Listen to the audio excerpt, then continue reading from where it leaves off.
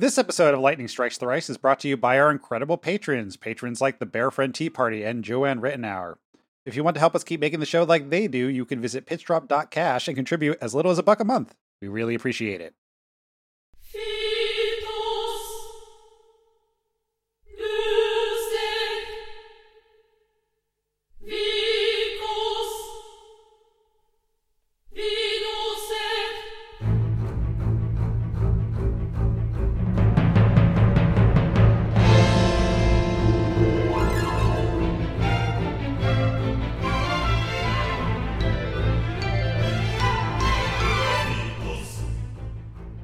You are listening to Lightning Strikes Thrice, the JRPG Games Club podcast that will send your comatose body into space. This is Season 9, Episode 12, covering Esthar and the Lunar Base in Final Fantasy VIII for the PS1. I'm your host, Matt Marcus. My pronouns are he, him, and with me today is... Simple Arnett, the disapprover. She, her. You did not sign the medical waiver that you could be sent to space for healthcare? No. Ryan Beatty, they, them. So someone tell me what happened last time. With Rinoa incapacitated by an unknown force, Squall has become more and more unhinged, listening to Cinderella's "Don't Know What You Got Till It's Gone" on repeat for days. When he finally comes out of his man cave, his decision is that he needs to find Alone and use her transmission time powers to stop whatever the hell happened to Rinoa, despite the fact that this is not in any way a thing that is suggested that it can work that way. He heads to her last known whereabouts, the White Seed ship, and they tell him, yeah, she left for Esthar. We also learned somewhere in here that the actual big bad of the game is not Idea, but a sorceress from the future named Ultimecia who wishes to compress time. Squall tries to sneak off with Rinoa to Esthar by himself by carrying a comatose woman across the big bridge, but finds out JRPGs hate solo parties, so he's reunited with his seed pals who are escorting Idea to Esthar as well. They cross the Great Salt Lake and find that behind a massive cloaking wall is the massive megalopolis of Salt Lake City. Esthar. No Mormons, sorry. Before they can enter the city proper, Squall and team collapse into a flashback, and this is where we learn about the golden plates. Well, okay, if you... this, now I'm also just folding my knowledge of Mormons in the Expanse into things as well, and thinking about how also the Mormons in the Expanse really want to shoot people into space. So. Yes! Incredible. So we open because of the coma zone with Laguna, Kiros, and Ward, who are essentially being used as slave labor by Esthar soldiers. There's also Ward fucking showed up again, asshole. Mm-hmm. Yeah, Ward's back.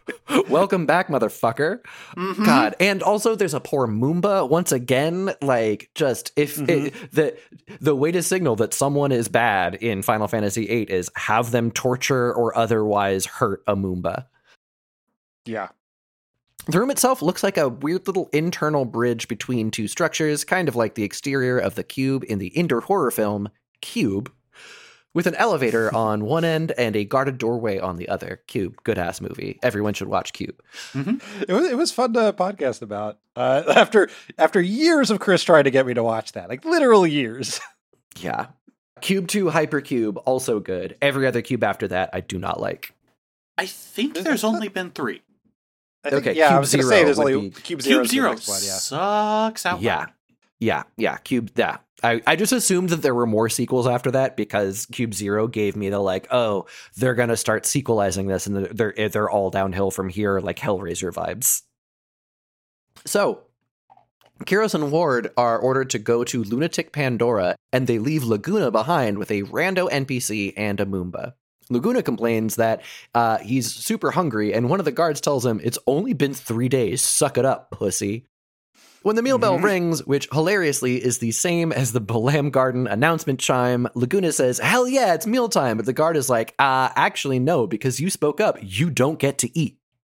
I'm sorry, just interjecting. I just discovered that apparently Lionsgate filmed an entire direct-to-video Cube movie and then never released it, so Cube 3D is considered lost media. Wow. How bad must that have been for Lionsgate Films to hold off? They should sell the rights to Cube to Warren Beatty so that Warren Beatty can just make an absolutely unhinged video chat with Leonard Maltin about Cube to keep the copyright up. I love that Maltin is so game for those just because he's like, this is going to be trivia forever, and I'm a part of it. Yeah, exactly. Yes. Yeah. He's like, oh, you want me to be part of this story? Absolutely, I'll be part of this story. Yeah. So, as a brief aside, remind me, is this the first time we mention Lunatic Pandora by name? I think so. so. First time I can recall it coming up. Yeah. What a weird name for a thing. That's weird. Sure is. It sounds like the name of a Toho boss track. Oh, wow. Yeah, it does. Fucking doing some bullet hell to Lunatic Pandora. The guard also detains the Moomba because he's extra cruel and tells them they can both eat once their work is finished. Laguna's like, I'll be done in a couple of hours, but the poor Moomba's job won't be done for days. What are you doing? You're going to kill him. And the guard's like, whatever. I don't give a shit. I'm bad. So, sometime later, Ward seemingly has started some shit inside of Lunatic Pandora because the guards are like, hey, can you help me out with this big guy? He's causing some trouble. And so he pulls the other guard away. So they are now currently, they're under video surveillance, but that's it. Laguna checks in on the Moomba, and there's an NPC guy who I'm just going to call NPC San for like the rest of this episode because he's got no name. NPC San, excuse me. He says that your Luguna's... weed card was almost revoked. I know. Well, sometimes it's even funnier that if you know better, but you mispronounce it on purpose. Oh, right. Oh, the Renoir effect. Yeah. You just made all of the conspiracy theory listeners of this show like update their journals. Like, oh shit, Sybil knew this whole time. No, it's funnier if I leave these teases. God, I'm gonna at least want to put it on the record of that tweet that you got about it. Yes, I guess why not just drop this because it's been a while. But I deleted my Twitter almost instantly when Musk bought the site, and I went to look at something, and I found out that somebody had tweeted me the cutscene of Renoa from fighting game. Yeah. Dissidia. Yeah, just out of... That's... I guess, congrats, you mad listener to the show? Yeah, the funniest part is that was sent the same day I released the episode where the correction came out. It's like, yeah, my God, you could have waited. You could have waited. Extremely funny. Props to you for listening, whoever that poster was. Yeah, I am, for the record, still mad that 012 is supposed to be pronounced duodecim. I just hate that about Dissidia so much. I just love it because it's Latin. But I will also say, don't think this is me dunking on you, casual listener. We do appreciate the feedback. Yes, absolutely. Thank you. It made our day. Just shit talk us in emails next time. We have an address. I've not looked at the address in years. Oh, I check it. Because I have to log into things we don't get a lot about in this show. Yeah, I don't think so. I think that there was a Lightning Strike Strikes email specifically too, but that might be why. Couldn't tell you. Yeah, I don't have that. Boy, I should look at it. I mean, we've never put that on. Don't email us, actually. Don't do that. Like, reach out to us on Patreon, I guess. Pay us and then, put in a message being like, here's a comment.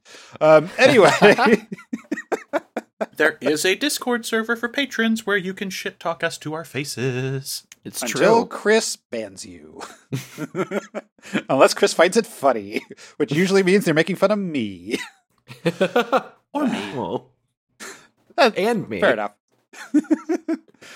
Anyway, yeah, so the NPC Sod says that Laguna, you're the only person who's ever given two shits about a Moomba ever that I've ever seen. And like check out these Esthar soldiers. They're only giving Moombas half the food and sleep as their human workers. Like, look at how shitty they are. Like, you're a nice guy. But then after that, a guard returns and tells Laguna to go up the elevator and tell security above that they need backup for an emergency because, Ward is a brick shit house and, could really throw down. And apparently he has his anchor with him. Hell yeah. Somehow. He smuggled that up his ass. Before he heads up, though, Laguna tries to help out the Moomba by tossing him a tool, which is fumbled by the Moomba, and seemingly it falls down into the abyss to die. And Laguna is, like, panicking about this, and this is one of those things where, like, the fidelity of the game at the time kind of made this joke possible, because if we had been able to see that the Moomba is wearing a harness, is wearing a safety harness, is on wires, so, like, it was able to crawl back up, but, like, you couldn't tell that just by looking at the game as it is. I don't remember I don't remember my Moomba falling all the way off. I thought that in mine, yeah, there's a way to make the Moomba not fall at all. It's probably a Ward thing again. It's a Timber Maniacs thing. If is it? If you pick up the Timber Maniacs at, I think, the orphanage, then Laguna sprints towards him and grabs the Moomba before the Moomba falls and pulls him back up. Yeah, I also got that. I did not get that because I don't pick up Timber Maniacs on Habit anymore. So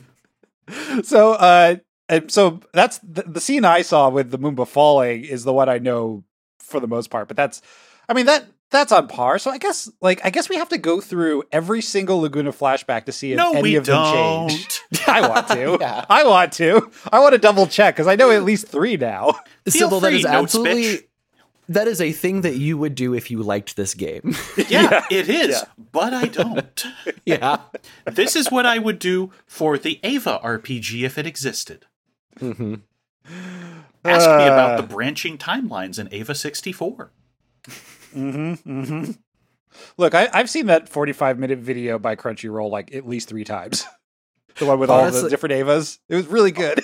Honestly, like one of the podcasts that I dream of you making is going through the Super Robot Tyson series and contrasting how the plots in there contrast with the plots of the anime that they're from. The problem is that sounds great, but also the only Super Robot Tyson game I've gone through is 30, and that was, by the end, one of the most miserable slogs I've ever played through. Oh no. I had to put that down for 6 months in the middle. Like, it was on my Steam end of year thing last year, and it's like, you played a bunch of this from January to February, and then there's just this giant gap. And at the end of the year, when I was unemployed and only letting myself play bad JRPGs, I picked it up and finished it, and it still took me another 50 hours, and I was in one of the final chapters. Oh, why do they make games that absurdly that one is overstuffed. God. People have told me 30 is too fucking fat. But I was thinking, oh yeah, when I'm done with 30, I'll go to the one right before it, which had, like, one of the ones right before it had Rebuild of Ava up to movie 2 or 3. And I was thinking, that sounds fun. What is Shinji gonna do? What is Asuka gonna do with Char? And it's like, no, I'm not doing that because I don't want to go anywhere near that series for a year. Woof. Just watch a Let's Play. Oh. Like, skip all the gameplay. They're in English. I don't even need a translation patch. But no. Well, anyway. Ask me again at the end of this year. Cool. So, either Laguna stopped the Moomba from falling or caused the Moomba to fall, but to no harm. Either way, NPC-san tells Laguna that, I really like to cut out your jib. Why don't you lead our anal resistance group? That seems like a great way to just pick leadership. But after that, the guard returns and starts a fight, and somehow Laguna has his machine gun. I don't know how he's just hanging out here, being forced to work when he has his machine gun. Don't think about it too hard. He stored it in his brain like a GF. Yeah. Well, that would be hilarious if that, my God. During the flashback is like when his like machine gun just comes back to him out of nowhere. The fairies. Yeah. So another guard comes down the elevator, and Laguna Cabedon's the guy, telling NPC San and the Moomba, you should head up and escape. I'm going to deal with him. Then Kiros and Ward arrive, followed by another guard, and we get into a yaoi dance battle. It does kind of sound like it. I had to say, like, the Jesper enemy that's in this fight is like one of the goofiest designs in the game, and those hands, they can't draw them. It looks like a Pokemon, kind of. It's Jesper.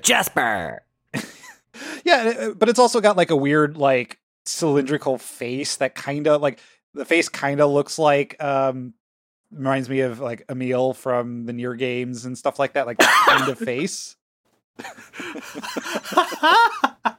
And it does like telekinesis too. It like picks you up and like slams you on your head. It's a real goofy little enemy. Granted, like none of these fights matter because you just kill them in one hit and by doing like 5,000 damage.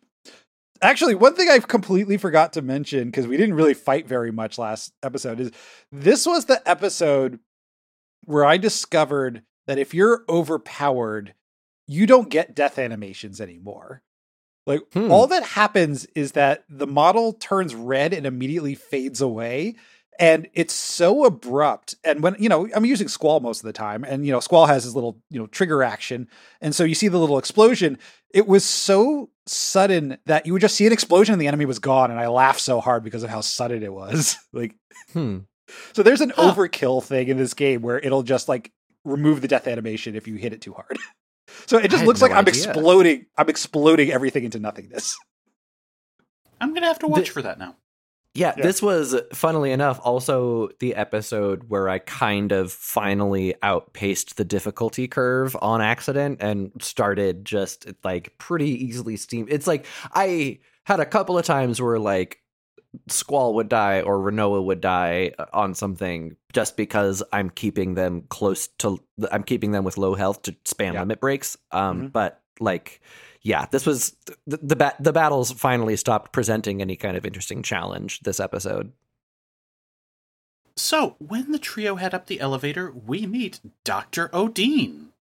And so I've been diving into certain types of shonen manga this past year because Bleach came back and I got to One Piece and I met certain characters in that. So Nazi scientist who dresses like a fucking clown is definitely a thing that I've been thinking about in Japanese media lately. But the three run out of the station away from, again, Dr. Odin, who is just straight up a horrible human experimenty type who is in no theater garb, and they meet the doctor's assistant, who is also a resistance member, because I would be too if I worked for this guy. He tells them that Dr. Odin has a shiny new research toy, a girl named Alone. Laguna's like, oh shit, cool, she's why we're here. And so let's just make all these convergent plot threads work for us. All right. Well, if we join the resistance, can you help us? And she's like, sure. And Laguna goes, okay. Also, he can't even be bothered to remember Adele's name, but since he's not a details guy, he's like, Kiros, Ward, we're going to take down, Bad Bitch. That's her name, right? Yeah. He calls her Azel. Or Azel. Adele Dazeem. NPC San again goes, I wish you were our leader. And Laguna says, when I get back, I'll take you up on that. And then goes, oh shit, I really shouldn't have said that without thinking. I'm sure things will work out. And then it turns out FF8 B-side was canceled because Yaoi just has that happen. Sorry, no full season. I hate this. I hate it. And the reason is that this whole thing, both Laguna being the resistance leader and Dr. Odin, are played for slapstick, and they are both too much of like load-bearing walls in this story to be yakety saxing around. It's such horrible tonal whiplash. It sucks to me. Dr. Odin, incredibly crucial like player in this world, also the guy who discovered like this world's version of Magitech to fight sorceresses. Like he's the person who learned that you can train people to like draw magic if they junction to a guardian force. So like he's mentioned way back in episode 1 or episode 2 or whenever we talked about those like that first computer terminal. He's there, and for him to be Mengele Kefka but played for laughs sucks shit. And for Laguna to be the leader of the resistance because some guy asked him to when he was doing a prison break sucks shit. I just hate it. Well, I could do you one better, Ryan. According to Dr. Odin's bio in the tutorial menu, he also invented junctioning. He was the one who figured out how to junction GFs, not just the magic. Yeah. So like he is literally the cause of all this. And it is very funny that like, I mean, I guess we did this in World War II. It'd be like, oh, we'll just give him a pardon for all the terrible shit he did. He's useful. And he just hangs around for 17 more years.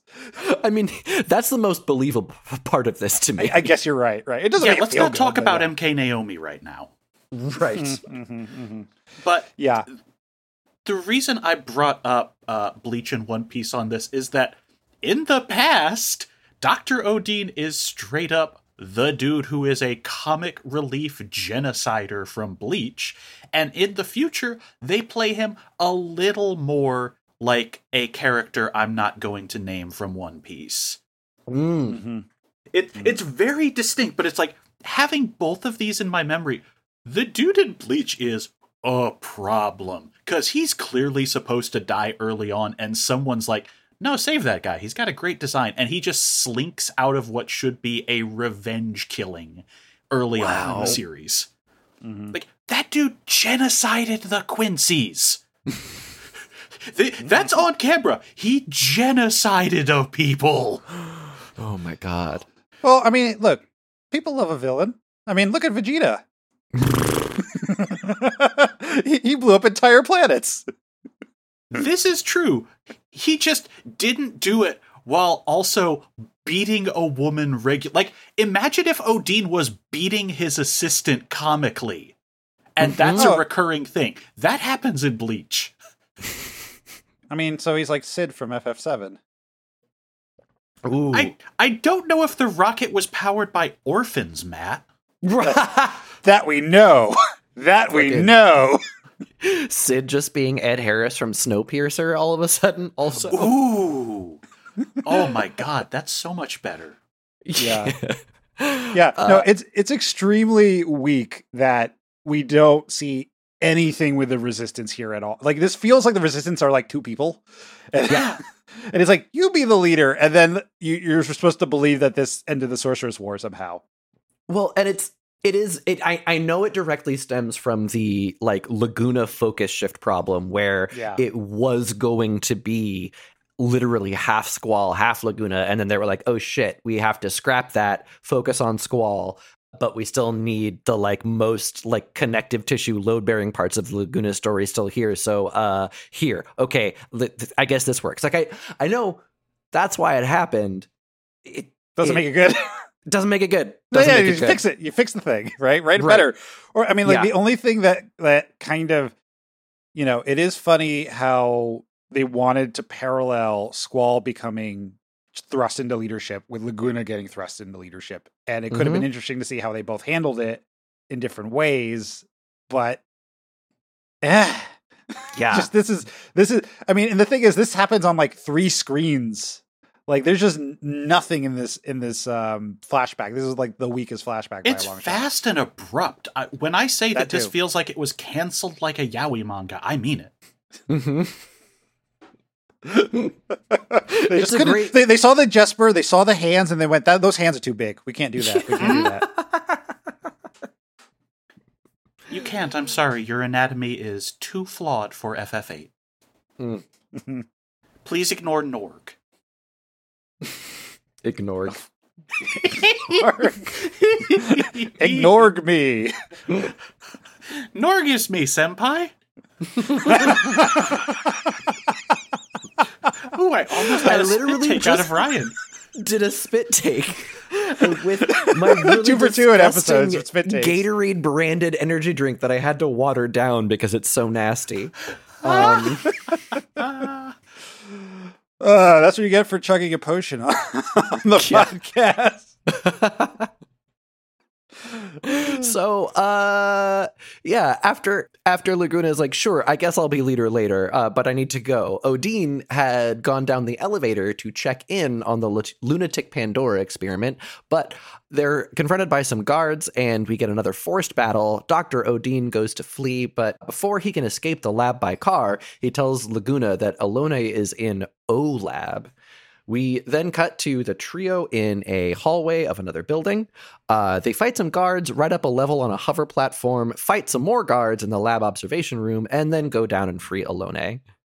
Squall wakes up just in time to greet a vehicle with an Esthar official who asks them about their business in the city. They say that they want to see Dr. Odin and Alone, and the official takes them by car directly to the presidential palace. Edea, once here, explains her purpose, which again bums me out that she just wants the sorceress power ripped out of her so she can't get possessed again. And Dr. Odin waltzes in and says, yeah, no problem. We can suck that sorceress juice right out of you. Squall then goes back to demanding piss baby mode and goes, no, I need to see Alone right now. And after some testy back and forth with the doctor, he is given permission to see her under the condition that he leave Renoa with the doctor for observation, which fucked up to do that. This I don't. It comes to nothing but why. I don't want to recant any of the discussion that Sybil and I had last episode, but this, don't leave your comatose love of your life with the evil experiment doctor that is the evil experiment doctor because of the flashback you just had. It's okay. I'm going to give her some candy. Fuck. Jesus. Okay. Yeah. The president's aide then tells us to explore the city and head to the Lunar Gate when we're ready to advance the plot. By the way, Dr. Odin has Ward's card and the aide has the Phoenix card as part of the Queen of Cards quest. If you still care about that. Yeah, I'll talk about my feelings on Esthar as we start actually describing it here. But isn't it fun that they just go, let's go to space? And they go, cool, we're going to space. We're going to the moon.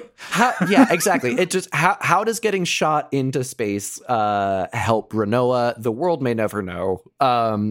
Except it's because Dr. Odin is doing some fuck shit for sure. But yeah. Well, it's also Elena is there. That's where Elena is.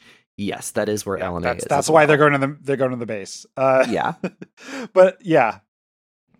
Yeah. So Sybil, when you mentioned sort of just throwing it offhand when we were talking about Ava and going to the moon, Ryan and I both had a laugh about that because we knew this was coming. God. How did I misspell that? Anyway. So the city itself is a sprawling labyrinth of skyways, not skyways, like my fucking notes. The answer is I fucked with that while you were talking about Dr. Of course. Because I wrote this shit at 5 a.m. when I was exhausted, and I was like, I swear I spelled that right. But I could have not spelled it right. Anyway. Yeah, getting silent switches for this keyboard means I can make quiet, under-the-radar typing noises and you never hear them. And then I make jokes thinking, this is good. This is good. But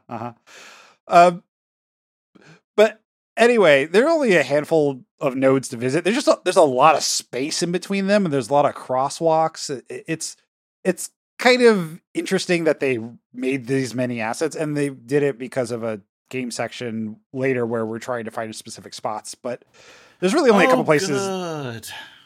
Well, you already did it at this point. Just, I could still hate it.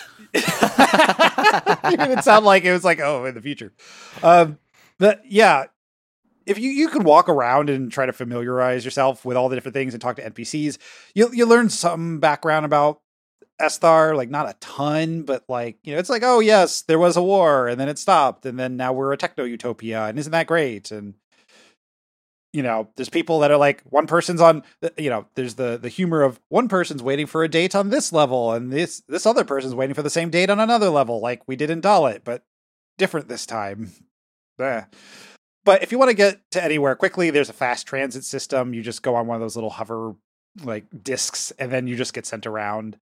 The only real notable place to visit, especially right now, because, you don't have an airship, so there's no reason to go to the air dock or the landing area.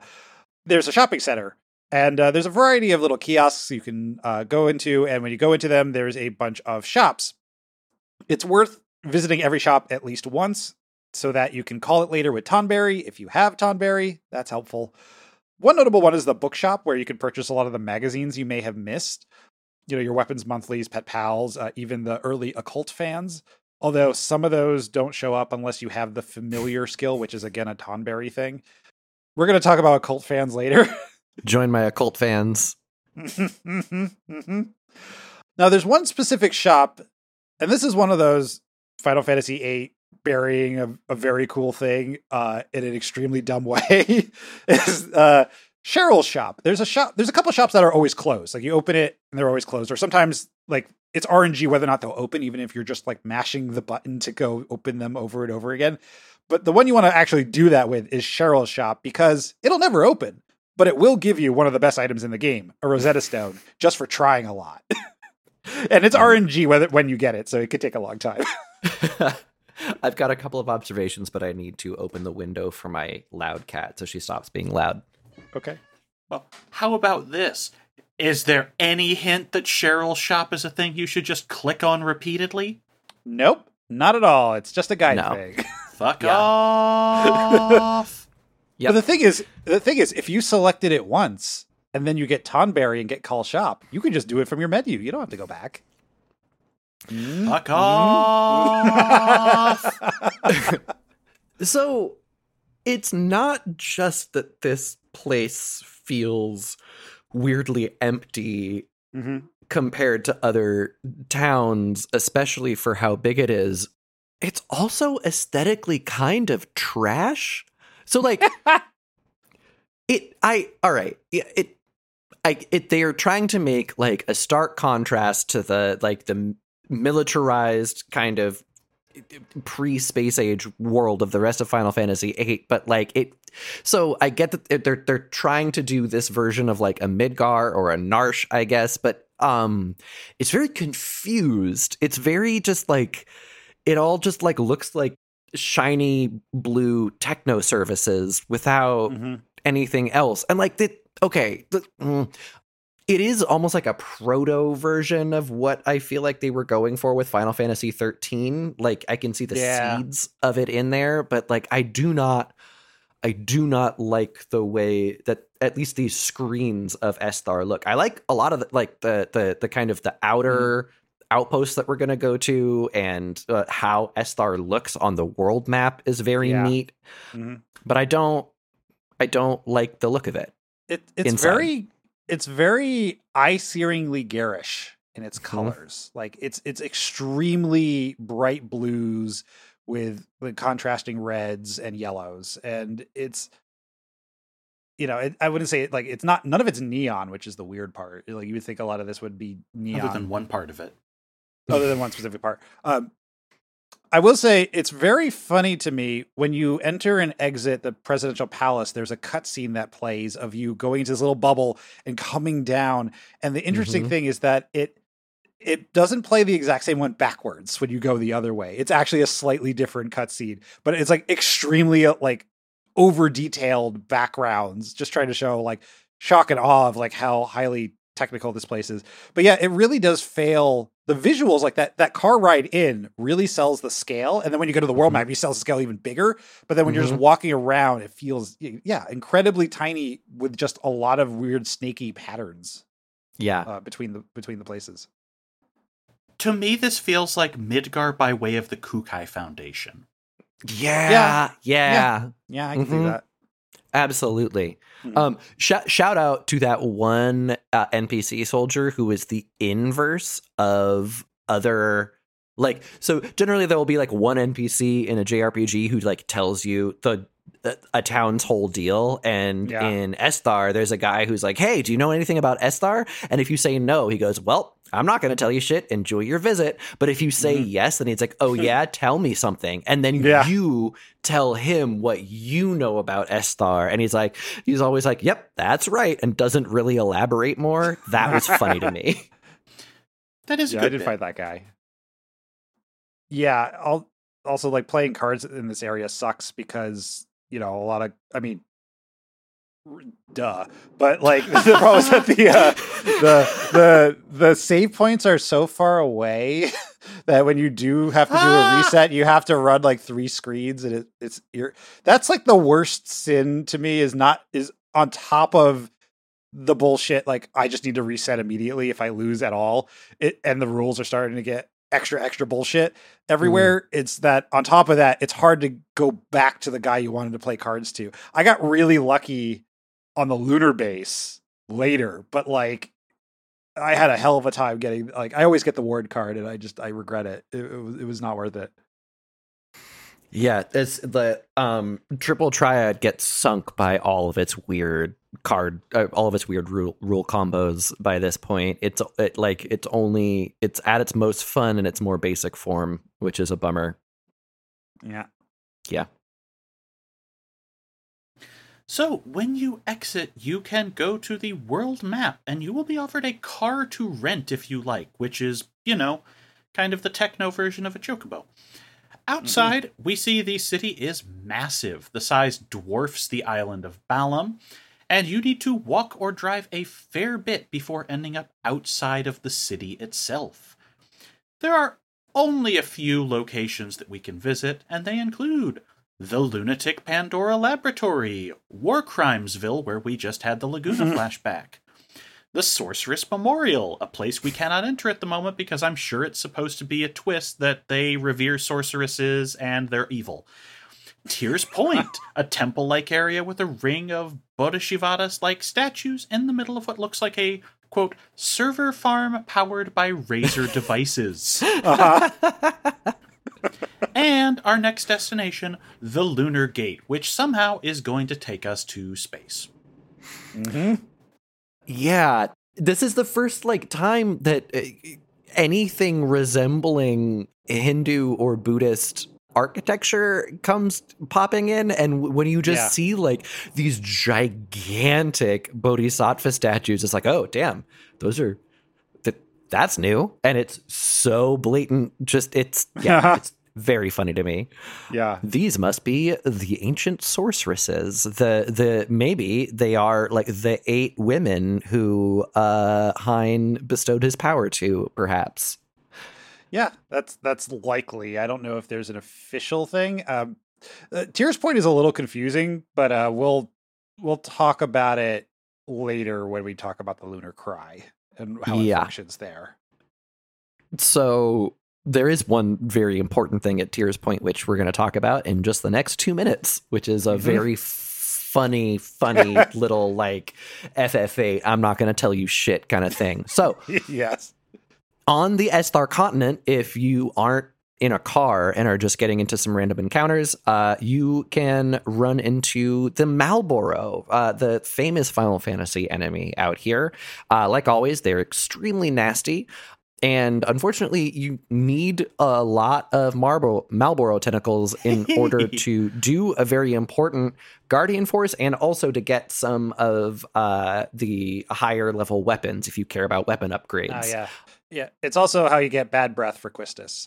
Right. Yeah. And so you can if you play a lot of triple triad, you can get some Malboro cards, but otherwise you're gonna need to fight and mug some of these guys, and it sucks, especially if you're at high levels, because their shit is no joke.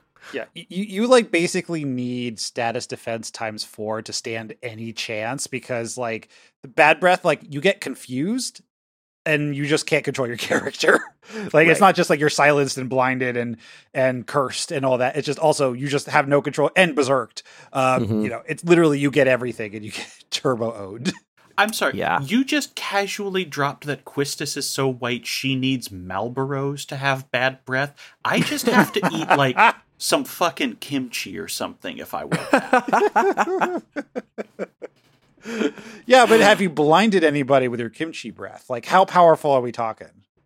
Depends on the spice of the kimchi. Good point.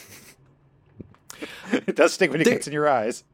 There is also a new Guardian Force that you can get now, but likely you're not gonna be able to get it. Right, you're not gonna be able to get it until like you come back with the airship and do a bunch of other shit. Like it's you really have to be #power gaming in order to get this Guardian Force now. But if you manage to find all 4 editions of the Occult Fan magazine, of which I have 0 editions so far, you have to talk to the right NPCs. You will have received a handful of extremely abstruse hints about what you need to summon the Guardian Force Doom Train, which are, you need 6 steel pipes, 6 Malboro tentacles, 6 remedy pluses, and Solomon's Ring. Yeah, like the Lesser Key of Solomon, Lucille Solomon. Yeah. Here, let me if you guys aren't already on it, let me show you the wiki page for Occult Fans, because the text in them are hilarious. I'm not. Let's take a look at this. Yeah. So, like, I don't know how anyone was supposed to figure this out. And the thing is, on top of these really difficult, little hints, the 4th one, to get Occult Fan 4, you have to go to the lunar base, go to the lunar gate, talk to an NPC, and then instead of going to space, before you go to space, you have to go back and talk to the president's aide again. And then it shows up outside like a door in the presidential palace. Like, it's one of those things where it's like, how would you, if you're going to the lunar gate, you're going to space. But if you go to space, you miss your chance to get this item. I mean, even Occult Fan 1, like, yeah. It's so RNG determined because it is on a bookshelf that's clickable. Oh, that's but right. Only if if an NPC isn't in the way. But if you just walk in and you're not gonna know that there's something behind that person that you need to get. And apparently, if someone's in the way, you're just supposed to exit out and then go back in the library until the RNG has triggered so that no NPCs are in the way of this bookshelf. Yep. I mean, like, I've had to, I've talked about like cycling the NPCs just to play a particular guy for cards. So like, that is how it is. But yeah, I have Occult Fan 3 because I got that from the Master. I was about to say, it looks like I probably have Occult Fan 3 and just didn't realize what the hell it was about because it's basically plot involved. But it tells you need 666 items to summon the GF, not 6 items of these other 6 of each of these 3 other items that are very roughly hinted at, like, oh, there was a Malboro outbreak at this place, therefore Malboro tentacles, 6 of them. Can you imagine if you actually had to have 666 total items? There is a JRPG that does something like that, and I don't remember which one it is, but it just like Hague, Lost Kingdoms, I think. Thank you. Yes. My God. Don't quote me on that, but that's my guess. I mean, I guess the hint is that we know that no number goes over 255 in this game. And items only go up to 99 anyway. We know, but the average player probably does not. No. But yeah, Imagine it's trying very to farm 666 Malboro tentacles.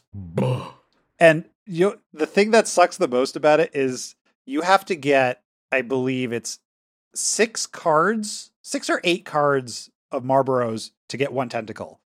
So, like, I ended up, because I was trying to get a lot of early game stuff for, Disc 1 Like I wanted to get the tornadoes, I wanted to get the quakes, I wanted to get the Disc 1 Lionheart. I just made sure every time I saw a Marlboro card, I grabbed it and I had enough to get 6. But like it takes a long time because all of that is RNG, whether or not it's even in the hand of someone who will play it. You have to find someone who will play that card. I ended up doing it all with cards. I didn't end up farming it from Marlboros, but you can. It's just really, really difficult. Yeah.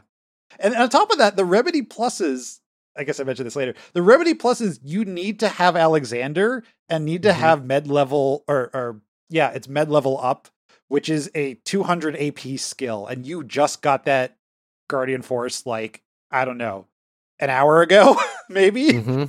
Granted, it's going to be very easy to grind AP in a second, like after this episode.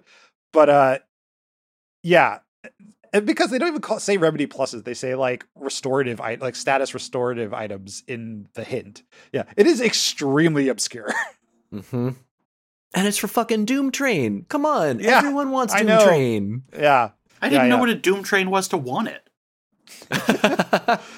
Yeah, I wish these kind of things were like hinted at more, like less obliquely, so you know that it's in the universe, so that you can go. Then when you start getting hints of it, you're like, oh, that might be this. They don't do that at all here. But yeah, you collect all these items. You can actually collect all of the items you need to get Doom Train just for playing Chocobo World. That's a weird thing. Like even you can get multiple Solomon's rings. Okay. But if you're just playing the game without it, you need to do this, the hard way. And if you use the ring after collecting the items, Doom Train introduces itself, and you can actually name Doom Train. You can name all the GFs. Pretty much so. It just says, hi, I'm ... and then you get to answer a name. Yeah, have any of you renamed any? No. Why would you rename Doom Train? He's called Doom Train. Doom Train is easily one of the best names in this game for a GF. Doom Train feels like something I would rename summons in other games. Yeah. Are you in agreement with me that Doom Train and the Phantom Train are two different Final Fantasy things? Definitely. Yeah, absolutely. Okay, I've seen people conflate the two, and that bothers me because Doom Train rules and Phantom Train's okay. Phantom Train is famous for how you can wreck it. Nobody would care about Phantom Train if you couldn't suplex it. You're absolutely right. The reason why you would want Doom Train, for one thing, it's got the maximum elemental and status junctions, so like you get the defense ×4 for both and the attack. So like basically you stick this on someone, they're basically fully covered for any extra, attachments or defenses that you need. Super useful. You get the Battle Command Dark Side, which I don't know if that's useful at all. I've never used it, but it's got historical precedent in the series. It's got Absorb. You could absorb enemies, which is different than Devour, which is a skill we will run into much later. Devour is hilarious. Absorb is kind of okay, so just because someone like me will probably also wonder, Dark Side is the Dark Knight attack from FF4. Yes. Yep. So yeah, it does damage and then I think hurts you a little bit. Consumes 10% HP, yes. Yeah. Not good enough to take up an entire, one of 4 battle commands. I just don't understand why there's these battle commands that I don't know what the use case is for. That is absolutely if you're trying to do limit break or low HP shenanigans, because you can't kill yourself with it. That's true. But the thing that makes that super easy to do instead is just to have really high junctions and then cycle them on and off, and then your HP goes down to nothing, and then you're in the yellow anyway. It's weird. Yeah, that's how if I want to turn a character into crisis mode, I just unjunction, rejunction, or swap junctions with a character that didn't have junctions, and there you go. I hadn't considered that. That's good to know. Yeah, it's very fast. It's much easier than trying to knock somebody down slowly. It also has the junk shop skill, so calls a junk shop. And Forbidden Medicine Refine. Forbidden Medicine Refine is a really weird one that you probably don't need because it's basically taking super rare, expensive items and turning them into stat up items where you go up by 1 stat. And so it's really not useful at all, but it exists. The one weird thing that it does beyond that is it also creates, you can use it to create not a hero or a holy war, but hero trial and holy war trials, which are lesser versions of the hero and holy war items, except for the fact that they work exactly the same. There's supposed to be a version that fails some percentage of the time, but instead, for whatever reason, the stat that was tied to it in order to have success rate was not attack, which has a chance to miss, but it's magic, which has 0 chance to miss. So it hits 100% of the time. So it's exactly the same as a hero in a holy war. Good job. Maybe this is how I should get around 10,000 needles, is just refine a bunch of heroes and then, or hero trials, I guess. Because I still don't have the Cactar Guardian Force, and I kind of want him because he's cute, but I hate dealing with 10,000 needles because I only have less than that in health. I mean, I guess you would use like protect or reflect or something. There might be there's probably some way to mitigate it, or just it only hits one person at a time, so you just revive them. Right. Yeah, it's not hitting the whole party. It's not a party wipe, thank God. Anyway, but the real reason why you want Doom Train, besides all that, is its attack Runaway Train, which is basically like What If Bad Breath, but better. It does poison elemental damage, and it does pretty much every status effect you would want. And one of the big ones there is Vitality 0, which is the same as the Meltdown spell, which is relatively rare, kind of hard to get, but it does what it says on the tin. It sets an enemy's Vitality to 0, which means you do extraordinarily more physical damage. And that is super useful, especially with certain bosses that are extremely, like, if you run into a boss that is like massively physical resistant, you hit him with Doom Train and they're immediately, you can just beat the shit out of him. It's super useful. But yeah, Doom Train. He's like my favorite. I love Doom Train. He's like my favorite design in the series. Yeah. And I don't think he does come back for anything else, really. Doom Train rules. Acquiring him sucks. Yeah. Agreed.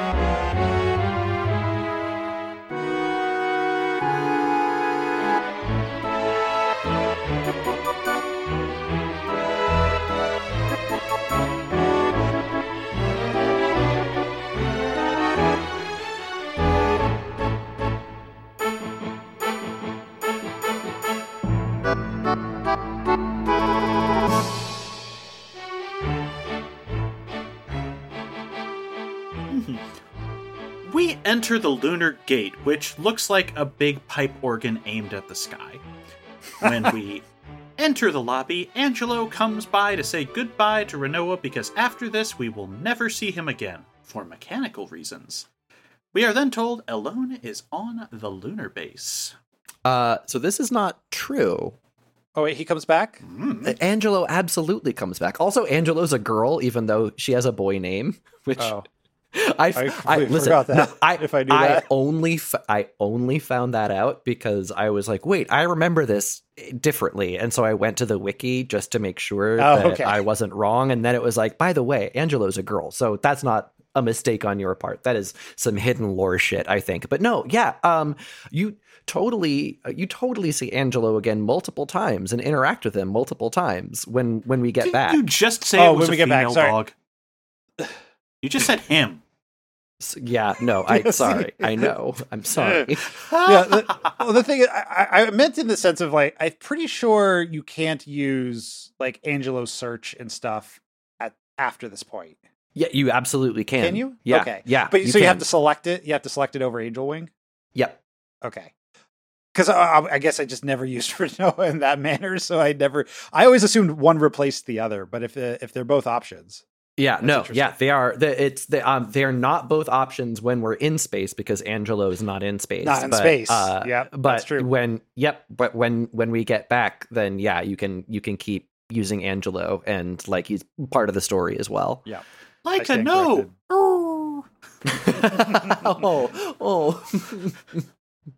I just have to say that Sybil. I believe that like most pipe organs are aimed at the sky.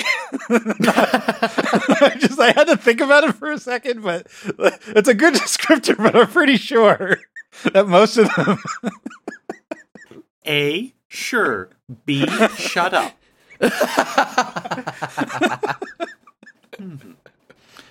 So Squall needs to choose one person not named Zell to accompany him and Renoa into space. And obviously, the only possible choice is Selfie. I pick Quistis. The group then gets put into a suspended animation pod, loaded into an enormous revolver, and shot out to space. The words that are written on the side of this moon launcher are tin can shooter. I didn't notice that. That's All amazing. I am going to say is shout out to Squaresoft for putting this in 2 games in the PS1 generation. Yep. Wait, is this in FF7 too? Nope. Favorite story? No. No. All I'm going to say is there's a gun that shoots people in Xenogears. Oh, Yep. I should have guessed Xenogears first. Duh. Yep. Duh. Yep. Okay. It's some Xenogears ass shit. It's one of the funniest scenes in that game on 3 levels, and I can't tell you any of them. Yeah. Damn, I guess I gotta play the game. I guess we'll just have to make Matt play Xenogears somehow at some point. Eventually, it's on my list. It's on my list. I just love that, like, they're like, okay, main character has a revolver gunblade, so let's just stick revolver shit in other places. And that's what this read to me as. It's just like, let's make the thing that shoots people in the space a revolver. That seems rad. And it is rad. Look, a lot of tech on this world seems to just, no offense, revolve around revolvers. For some reason... Final Fantasy X has the goth continent, Final Fantasy VIII has the gun continent. This is just how it works. If you told me vaccinations in this world were done via Russian roulette, I'd believe you.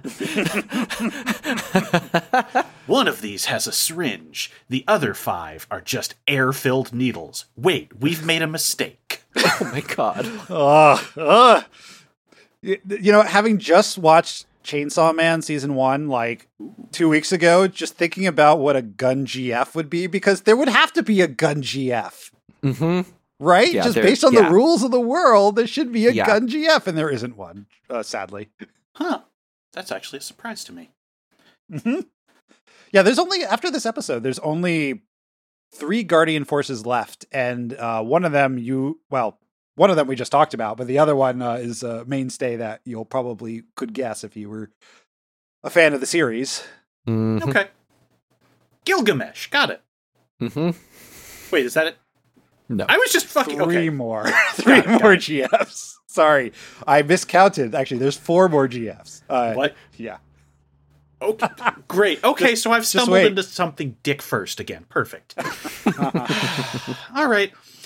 Afterwards, we get control of Zell and are told there's an emergency back in the city.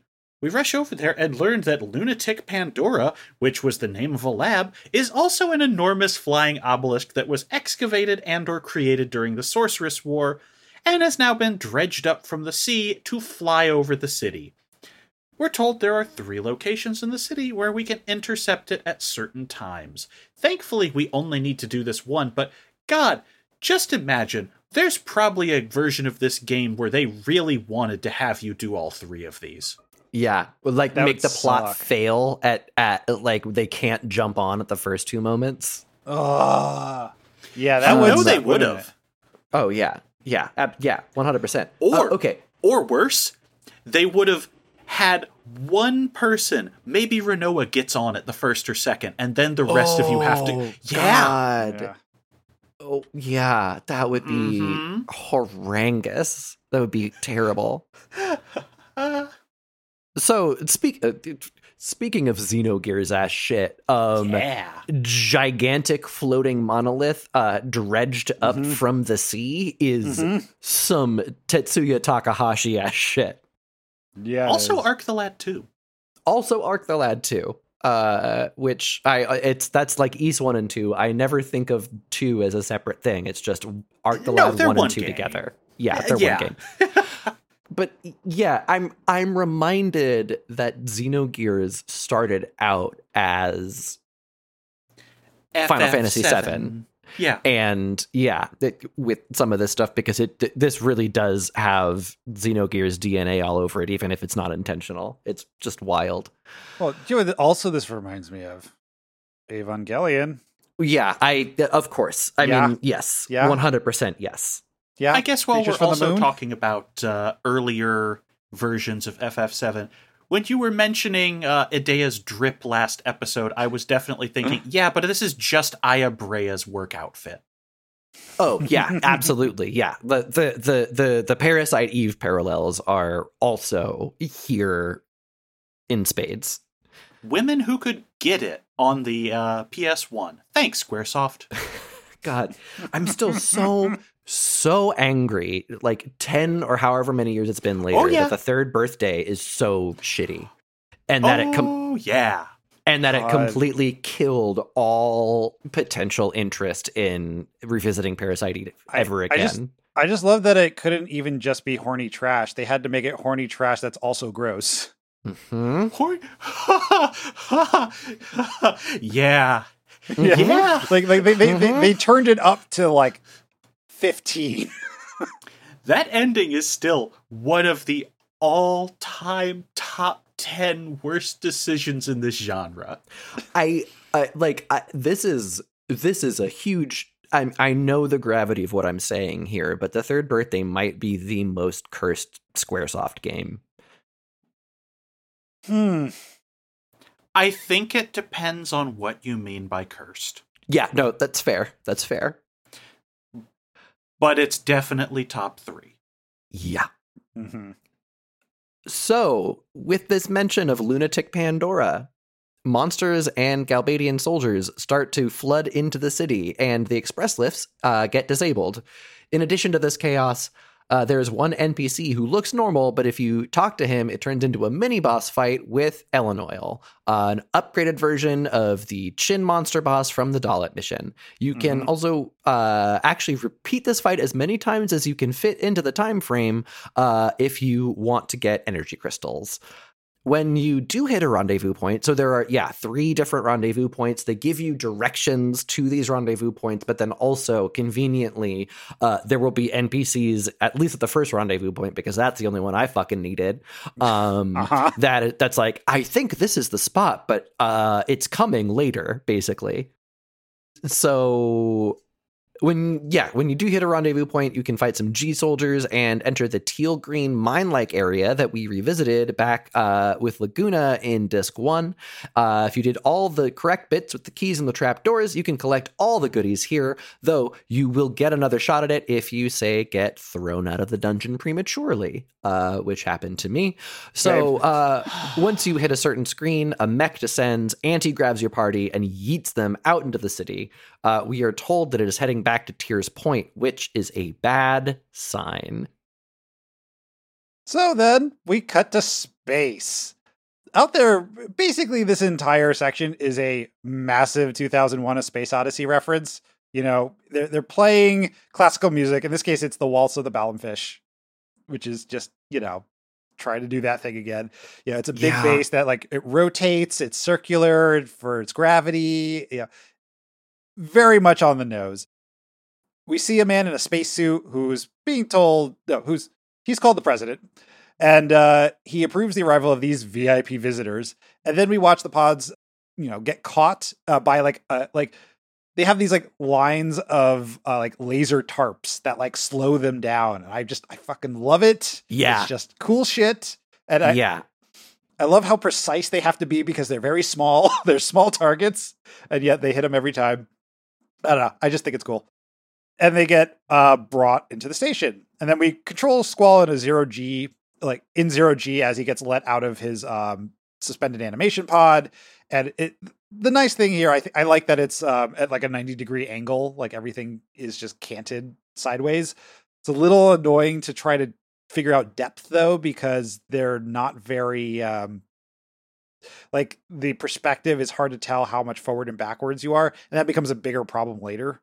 But you first notice it here. So we meet a guy. His name's Piet. He's one of the staff members. He escorts us to the med bay where we leave Renoa for now. And Squall, of course, turns to the guard who's going to be watching her and be like, you better keep her safe. You don't do anything stupid. And it's like, shut the fuck up, guy. Leave him alone. He's just doing his job. Squall has turned into Knuckles from that fan parody comic. Renoa! Emeralds! Yeah, he's so aggro. He is just so aggro. Unbelievably aggro. Mm-hmm. So there are a couple places you can explore on the base. If you go to the command center, you'll be invited to check out the moon. We find out that the surface of the moon is filled with monsters, and they've been very active lately. And it turns out that the monsters on Gaia, the planet that this game takes place on, they came from the moon because of an event called the Lunar Cry, where the monsters will descend from the moon onto the Earth. And it's very funny because the guy who shows you this says, "Didn't you learn that in school?" Mm-hmm. And you can get, there's a couple extra bonus scenes you can get by looking at the computer monitors, and it'll show you a CG cutscene of it. It looks real goofy, though. Like, yeah, the whole thing with the monsters is kind of silly. These monsters came from the moon. Exactly. So, okay. All right. Disc 3 is just, it's just go with it, the game. There is so much whiplash here because, beyond all of the stuff at the beginning of Disc 3 where we deal with all the sorceress stuff and all of those info dumps, now it's like, hey, surprise, there is a whole super city civilization that has been cloaked for the last 17 years. Then they have a moon base, and we just take it in stride. And then we get, Final Fantasy-ism, just Final Fantasy things. Check this box. There's evil on the moon. Moon's haunted. Yep. I do like that the Lunar Cry is related to the tides. It's just on a much longer tide cycle. I think that's neat, but also the idea that we see in the cutscene later of just like all of these monsters bunched up and just like, it's gross. It's very incongruous. We're going to talk about it in a second, but it's just the whole concept is goof troop. Just goof troop. Yeah. Goof troop my ass. This is the Dragon Riders of Pern. Yeah, no, yes, you're right. It is. Oh, this is the other thing that I wanted to say here is I know that the song that's playing here is a 2001 reference. I also still think the song is bad. To me, it's really waltz.jpg. Or sorry, waltz.mid. I think this is the thing. Waltz.jpg. I don't know why I went to that because that's usually what we're using that reference for. Yes, no, It's very waltz.mid. Mm-hmm. Boy, typing that into Google got me some good results. Oh, One no. moment. Going to recording text now. What? That's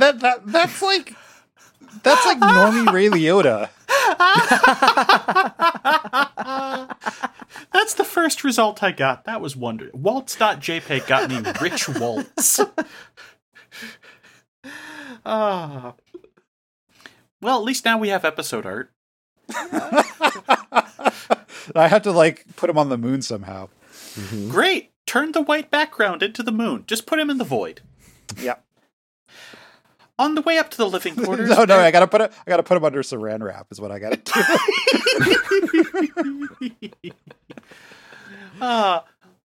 On the way up to the living quarters, there's a pair of NPCs who are looking out the window. If you talk to them, you get a cutscene that depicts the sorceress Adele trapped in what looks like a vacuum-sealed, shrink-wrap prison floating outside of the base. The NPCs tell us the president was responsible for her capture, which led to the end of the Sorceress War, and that they put her out in space to try and avoid anyone unsealing her. Apparently, the president himself looks after her in prison personally, which we see ourselves as a man in a spacesuit checks the device. This is where I guessed it, by the way. Mm-hmm. Because that's just too on the nose. Mm-hmm. We also learned that Adele is the source of the interference that prevents transmission of information through the air.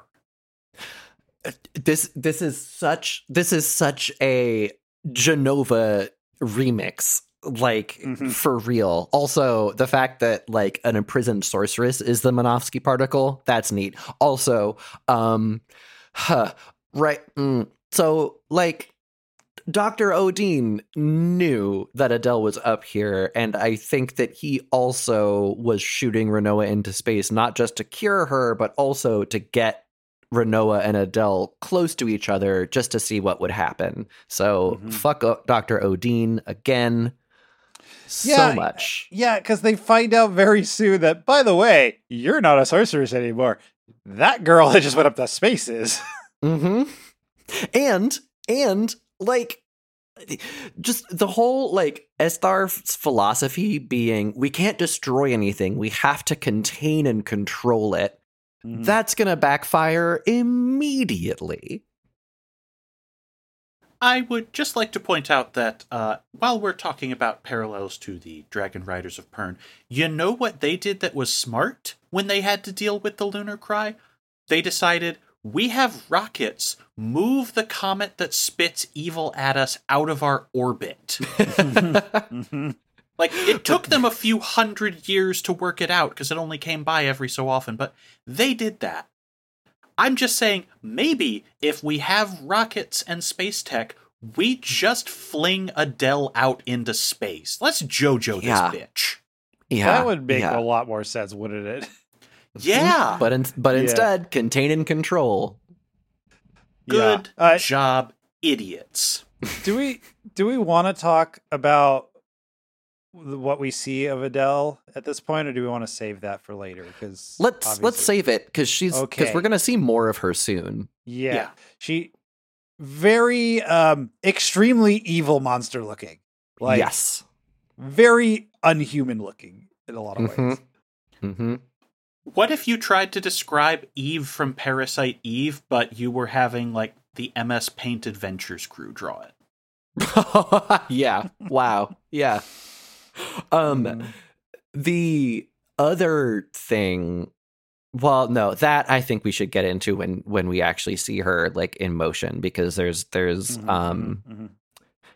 some stuff. I've got some thoughts about her.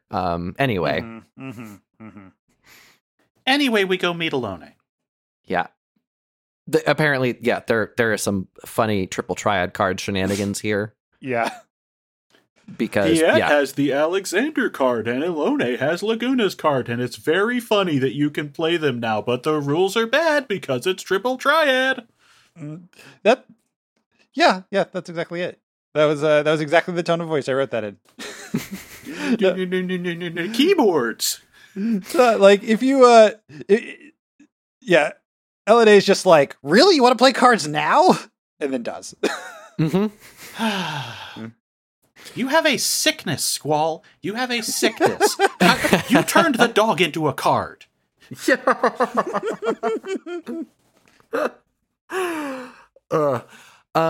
So when you meet Elena, she again thanks Squall and apologizes to him for putting him and his friends through all of those flashbacks. Squall's like, well, did it help at all? And she's like, yeah, because it showed me how much I was loved when I thought that I wasn't loved, because I've had an extremely difficult life where I've had to be like running away from the army my whole life for fear that I get exploited. And then she says, it's not the past that changes, it's you, which is not correct. It is also the past that changes. It's also the past that changes.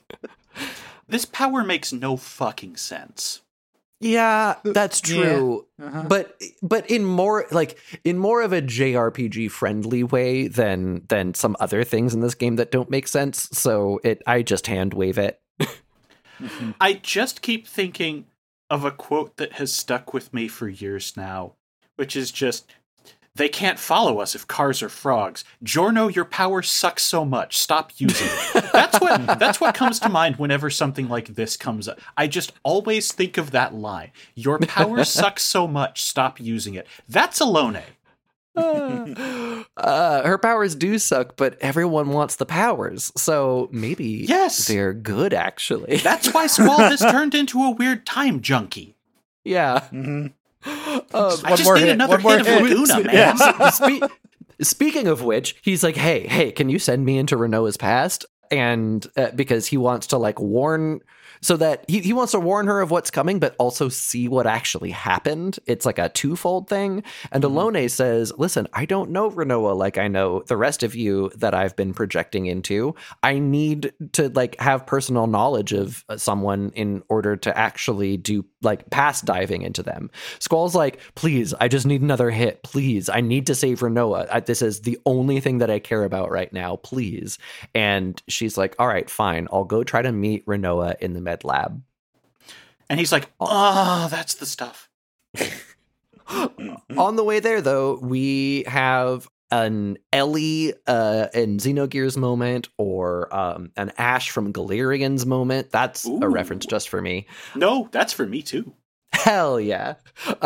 Where Renoa, in seeming comatose fashion, rises from her med pod, clearly possessed, and the alarm starts sounding. They have this phasing effect on her that looks like she's stumbling, and there's 3 or 4 of her that are all kind of stumbling in the same frame at once. Very neat. Ripped off from FF7. Yeah. Oh, also true. Squall sees her in the hallway, but every time he tries to catch her, he's blasted away by a magical force. And the hilarious thing is you can just keep doing that over and over again, and it gets funnier every time. Mm-hmm. Yeah, that's what I did just to kill time, because I had to wait for the scene. Yeah. Actually, you can make it faster by just leaving to the next screen, and then it just fast forwards. Oh. Of course. Well, I got my comedy. God. So we follow Renoa to the control room, where she disengages the first round of locks on Adele's prison. She then heads to the airlock, puts on a spacesuit, and heads out into space. Squall also puts on a spacesuit and tries to follow, but is unable to make it outside before the dock's doors are locked off. Meanwhile, the monsters on the moon have begun to amass as lunatic Pandora stops above Tears Point. The resulting resonance draws the monsters enough that they end up bursting from the surface of the moon and start flying towards the planet in a giant column torrent. And speaking of legendary white seed, it looks like a giant pimple just popped. That's the only imagery that makes sense here. It does seem like that. Even though it's trying to be an eyeball, right? Because Lunar cry, and then some of the views straight on, it looks like an eyeball. But and then it looks like a tear, kind of. Yeah, the grossest tear ever. Yeah, no, it does look like a pimple popping, and then there's just a massive column of baddies streaming towards Earth. This happened 17 years ago. And then also happened 100 plus years ago. What? People were alive 17 years ago that weren't in Esthar. Why does no one outside Esthar remember the Lunar Cry? Why was it not taught in schools? Well, the thing is, it's supposed to be taught in schools. I think Squall and team just didn't listen. Well, no, because the guy who's didn't you learn this in school is an Esthar guy. Maybe the Esthar people teach it and then nobody else does. I don't know. That you would think that would be a big thing, because it's check out this WMD basically that just happened and was apparently used outside of Esthar as well. But the big thing with Tears Point is that the resonance of the crystal column inside of it, or crystal tower, whatever it's called, is most strong at Tears Point. So I guess also maybe it's mostly was familiar with Esthar. You're right. It doesn't make a lot of sense that it's kind of a thing that comes out of nowhere. Mm-hmm. So Renoa floats out to Adele's prison device and deactivates the lock. The device then, floats back and is subsumed by the flow of monsters, and Renoa is knocked away, floating without any control. And Adele then descends from there down to the earth and gets sucked into the lunatic Pandora, seemingly caught by like what looks like a bunch of like rays of light or electricity or something. It's like she got absorbed, sort of caught into it. And Madonna goes, ooh. Mm-hmm. The animation of this cutscene is kind of nonsensical after a certain point. Like for sure. It stop when the meeting point between the monsters and Lunatic Pandora happens, it's kind of hard to tell what's going on. Yeah. And it's like, it looks like Adele like phases through matter, and like you start to see like the crystal like the core inside glow through the walls. It just starts to, it doesn't make a lot of sense. It looks cool, but it doesn't make any sense. Yeah. It's just that I've praised this game's CG cutscenes for for your ability to follow their direction the whole game, and so I just wanted to point out that this one did not for that. Oh, and isn't this the place where there's like a Star Wars sound effect of like one of like a spaceship laser shooting that gets used when it enters the thing? I think it is. Like, I'm going to cut it in because it's like a very specific sound that every time I'm like, that's a Star Wars sound. Don't do that.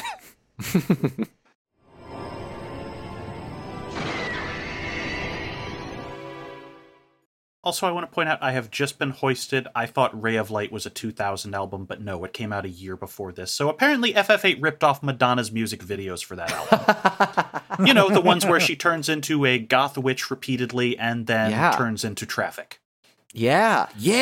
Wow. Yeah. Straight up, every video on that album is something that this game is ripping off. Yep. She turned it to a car?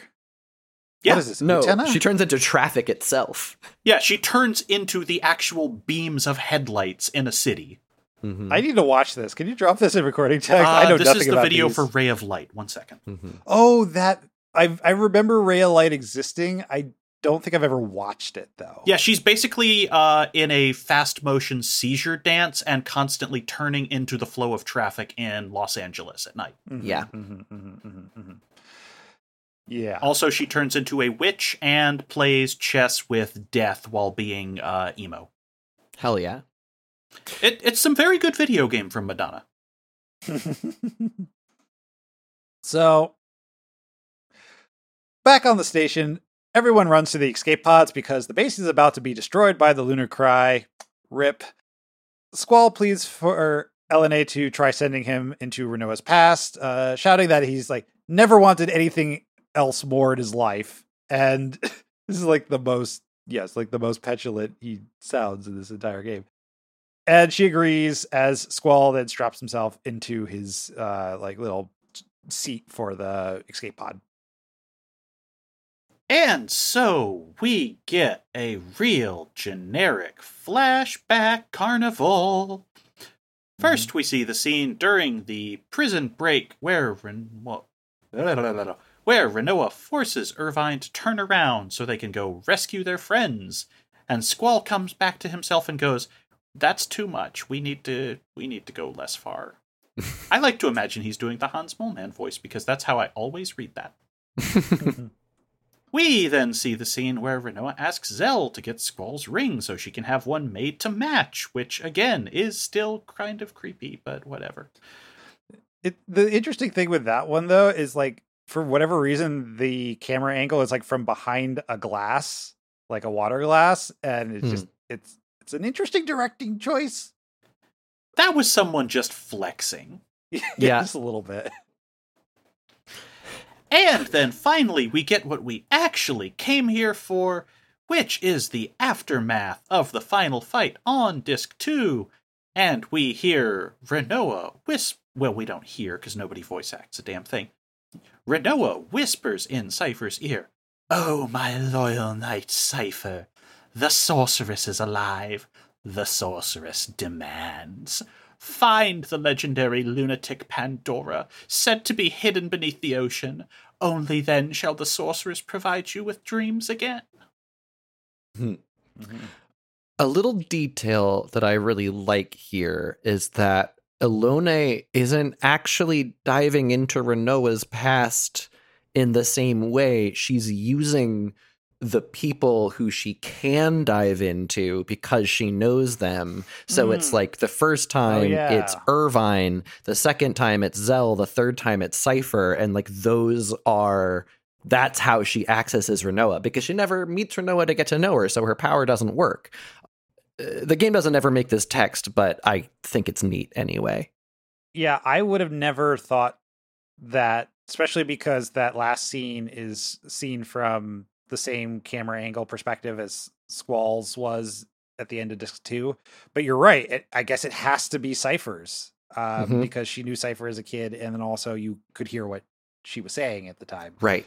Like that's actually pretty clever, but it does not tell you that at all. Like no, directly. And it could be accidental. It's just I noticed that it was a thing. Well, the thing that kind of breaks that is the last time where they like go into your most recent one and she's by herself in space. So yeah, no, that's true. Also, what is it? She says some bullshit. I'm taking you to the present past, the closest present to the future. I fucking hate Japanese grammar. All right, so Squall puts it together that Renoa inherited Edea's power, which also means we think Dr. O would have probably figured this out and mentioned something when he tried to suck the sorceress out of her earlier. I don't fucking know. There's a lot of holes in this. And so this means Ultimecia is now possessing Renoa through the Edea power, and Cypher rises saying, "As you wish, Ultimecia." Because of course he knew about the actual true villain, because otherwise none of this would make any sense. Mm-hmm. And so Renoa thinks, "Squall, I'm scared," before passing out. Next to her, we see an apparition of Sorceress Ultimecia, who seemingly detects Squall's presence, and I don't care. I don't care! At the very least, this fills in the plot hole of why Galbadia is still a thing, because it's like, Cypher wasn't ever Edea's thrall, he was Ultimecia's thrall, and so that must have given him some kind of competent command ability. The Galbadian soldiers, the rank and file Galbadian soldiers, have less than zero reason to follow Cypher at this point, but I guess they are just dead-enders who don't know what else to do with their lives. I mean, he was the second in command in a bunch of giant military parades. I guess that when the boss keels over, you'd go with, well, who fits the shoes? Yeah, fair. I kind of assumed that Galbadia would just cease being a secondary threat at this point, but it's just not the case. They're the reason why Lunatic Pandora moved, obviously, now at this point. Mm. Yeah. Also, it's real fun to imagine Cypher wearing those pumps. You know, the whole thing that Cypher goes and pulls that off screen with like no forewarning, and like, I mean, for one thing, it does, you know, the only times we've seen Cypher in control of people, it was military parades and like telling some motorcyclists to go jump off a ramp. Yeah, right? Like, we haven't really seen him interact too much with like the power structure or the command structure of the Galbadian army. And that's what adds to that disconnect, because like it could, who knows, maybe they think that Cypher, it's the same thing with Squall, everyone being like, "Squall, I respect you." Maybe the Galbadian soldiers are like, "Yeah, I'm afraid of you, but also if you tell me something, I'm going to do it." You know, because you clearly have some kind of sense of command. Sure. But it's not on the page or on the screen at all. So yeah. And this is, so, you know, in our Xenosaga 3 season, when Sybil kept telling us about the behind the scenes stuff where it was clear that, in her words, the wheels were coming off the wagon, and it was just kind of amazing how they managed to staple and hot glue things together so that it all hung together. This is starting to feel like a version of that failed, where they had all these disparate parts. They were running out of time to get the game finished and out the door, and they were like, fuck, we gotta glue these parts together. I mean, like at this point of the game, like there are 2 dungeons left. Mm-hmm. There are 2 dungeons left, and one of them is a place we've already been to twice. Right. And do we have the No, I guess the conversation with Laguna is not until next episode. Yeah, okay. I was double checking things with the notes to make sure earlier. Okay. That's why I just said, this is where I figured it out. Mm-hmm, yeah. Mm-hmm. Mm-hmm. Okay. So, because it, like that's where I want to bring up Xenogears. Mm-hmm. Okay, so Squall then asks to go into Renoa's most recent future. Alone says that she is giving... sorry, I need a second to read that again. But let me give you a second to do this. I will also point out, Cypher is so unloved, there is no fan art of him cross-dressing anywhere on the internet that I can find. I got more hits for Cypher from Kingdom Hearts. Woof. Oh, damn. Poor Cypher. So, yeah, Squall asks to go into Renoa's most recent future. He's very much like, come on, let's try it again. Alone says that, hey, Squall, you're given the uwu eyes. You're given the puppy dog eyes that you had as a kid when you really wanted something. Squall's like, whatever, I was a kid then. That's back in the past. And Alone responds, yes, and I realize now that only the present matters, which... irony. Thank you, Alone. Thank you. And then tells him to go just reach out and talk to her. Your voice might not reach her, but your heart sure will. We then see Renoa floating in space, thinking sad thoughts to herself as her life support system runs out of juice. Squall is, of course, dream screaming at her not to give up. We see her breath slow, then stop as she drifts on. She opens her eyes to see her necklace holding Squall's and her ring both floating in front of her face. And she realizes that she's somehow still alive. She thinks Squall's name and presses a button, and her air returns. What this is she's not pressing a button because this is a dream of the future and not the present. This is after Squall has already been launched out because he's glimpsing what will happen, and he has grabbed her and attached his air to her little port. Excuse me, what? So, yeah, he's rescued her. Yes, we're glimpsing her rescue. We're glimpsing her rescue here. So she's not just like. See, I never thought that it was a future event that they were seeing. I thought it was like basically looking at 10 seconds ago. No, I think it's witnessing like 3 minutes from now is how I took all of this. Oh, I just took it as this doesn't make any fucking sense. Oh yeah, no, because her air. There wouldn't just be a button that would restore her air. I really think this is after they do the thing where they fall into each other's arms and he is able to like hook up his air tube into her suit. Like, I would more believe you if you said that she realized she was a sorceress and just cast arrow inside her suit, and there you go, some air. Squall wakes up, thanks Alone, and heads out to Renoa. This has really taken a toll on Alone, and she like has collapsed onto her knees at this point. Mm-hmm. She would have a nosebleed if this were like higher fidelity. Right.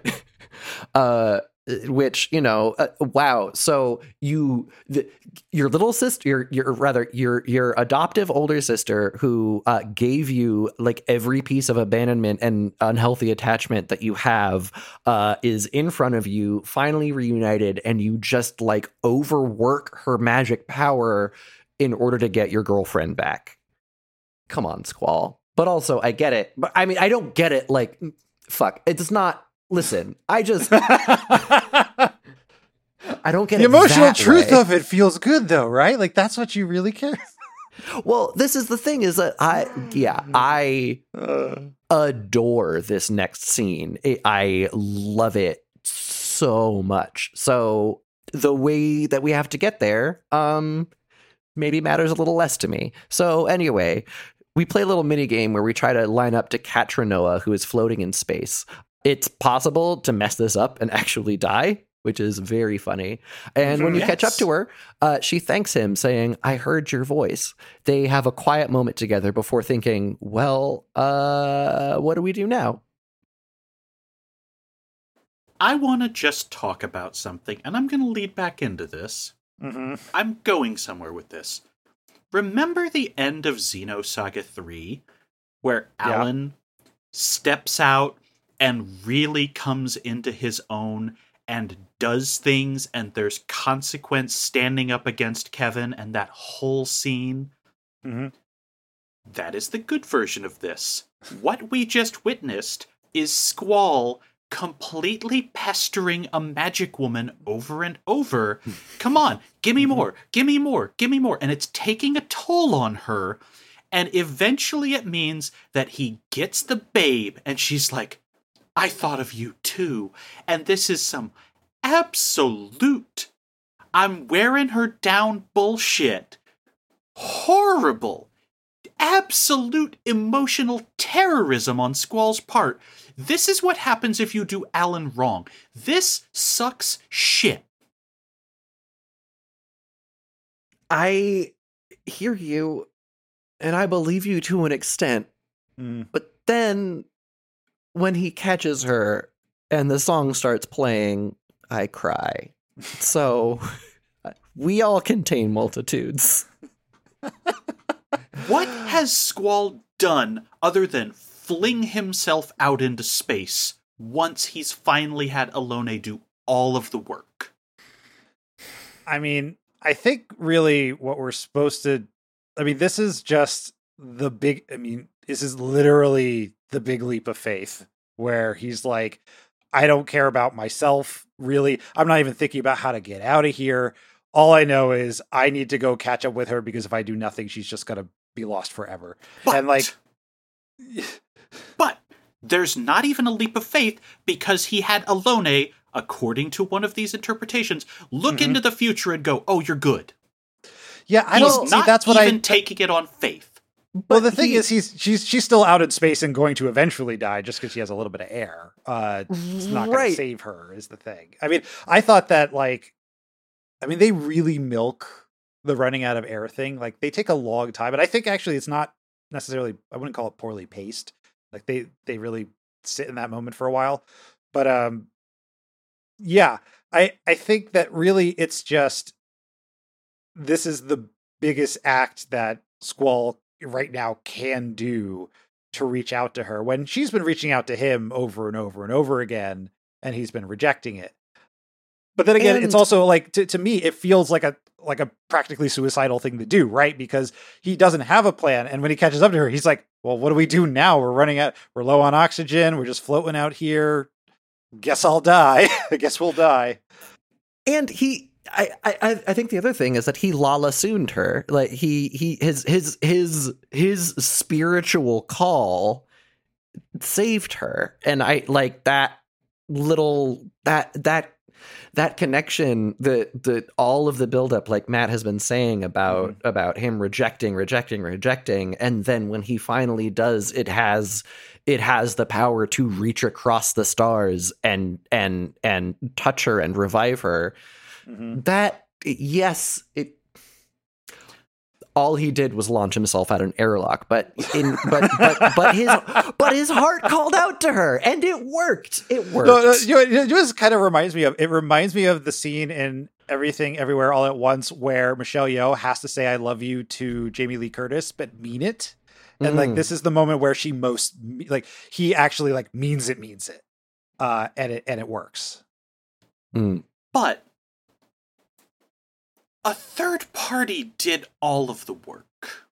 There's no growth. There's a line from the flawed but excellent Constantine with Keanu Reeves, and Tilda Swinton, the angel Gabriel, is chastising him because, sure, you had a conversion, you believe in God now, Because you literally saw proof of heaven and hell. It's not faith, John. You don't get credit for knowing the answer on the test.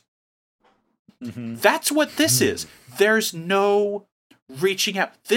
He only made a move after everything was done for him. He continues to be an emotionally stunted baby man regressing. Yeah, I just don't see it as regressing. I just think it's impulsive. That's the thing. It's that he's finally taken off his, emotional, dampeners or whatever. And now he's like just full on, just, letting it all out mode. But in 10 seconds, he's going to push her away again. Which is the thing I hate the most, actually, in this part of the game, which we'll talk about in a second. Like, that's when he just like clams back up and it's like, what the fuck are you doing, my guy? Yeah, no, I mean, I get why he clams back up, but my notes, definitely all caps, just says, my guy just kiss her at a certain point. This is, I don't know. Yeah, I don't see it as regressing either. It may not even be, it's like progress, but like very minimally progress. Because you think progress would also mean learning to control and accept your feelings. Like, this is just, it's shotgunning. He's shotgunning his feelings out so much. And that's better than what he was doing before, but it's definitely not a complete like character growth moment. Right. And I do wish that the game reckoned at all with the collateral damage of his emotional outbursts. The thing is that Alone is just like, well, he helped me out when I sent him into memories against his will, so I guess it's time for me to help him out. And she's very much like, oh, I'm so glad he found her. And that kind of hook letting is a bummer. But I don't know. Is it just like, is it the way it's directed? Is it the way that the music comes back in? Is it just that I've been like waiting for them to finally be able to mutually acknowledge love, and it happens one time so far? Like maybe I don't know, but yeah, I really, I love this. I will not in any way give either of you crap for saying this moment gets you right in the feels or this lands for you, but I just can't see Squall as anything but a complete emotional failure. And this does not feel like progress to me. This feels like running the people around him into the ground for his next fix. Well, and funnily enough, that bit there is one of the things that proponents of the Squall's dead theory point to as this being some like fantastical death dream, is that like he is able to have these emotional outbursts that end up giving him the thing that he wants instead of ever backfiring. When we're done with this, I'm going to have to look up the theory in detail because I only know it existed. Like, it's the thing at the end of disc 1 and then everything after he's dead. So I want to read what the actual case for that is once I don't have to worry about spoilers. Yeah, it is. It's a very interesting case. I think it's fucking wrong, but it is a very interesting document at the very least. I'm starting to think this might be the kind of thing that I absolutely empathize with. Yeah, it would be amazing though if, like, I guess the closest thing Square Enix that I have played anyway have done to what Squall's Dead is trying to do is what happens with Sarah at the end of 13-2, right? Where it's like, wow, we did the bummer ending. Because that would be a real bummer ending for this game if Squall was just like, stabbed through the heart and all that. I can think of one, but, Yoko Taro bullshit. Right. Sure. I guess that is Square Enix, yeah. Yep. Well, anyway, luckily, after this scene, they get together. I do like the shot of them like framed against the lunar cry. I think that's a nice like 3-second shot or whatever it is. Yeah. Right by them, there is this Dragon Zord looking spaceship that's just floating around. It's like spinning around nearby. It's unmanned. And they're like, all right, we'll take it. Sounds good. Mm-hmm. So they head towards it, grab the hull, make their way into the airlock, and luckily it still has breathable air. And after changing out of their spacesuits, I like the little hops they do before they take their spacesuits off when it's still low gravity. I don't know. I think that's cute. They take off their spacesuits, and Rinoa just like puts her arms out and be like, "Hey, give me a hug." And Squall's like, "No." And she's like, "Hey, come on! I thought I was gonna die out there, and like, would it hurt you at all to just show some kind of physical affection? I mean, look, you just did this thing where you jumped out into space." And Squall's like, "Let's just get home first." I mean, number one, I think he is terrified of reciprocation now that he has the thing. He's like, oh God, no, this, he's overcommitted. He overplayed his hand.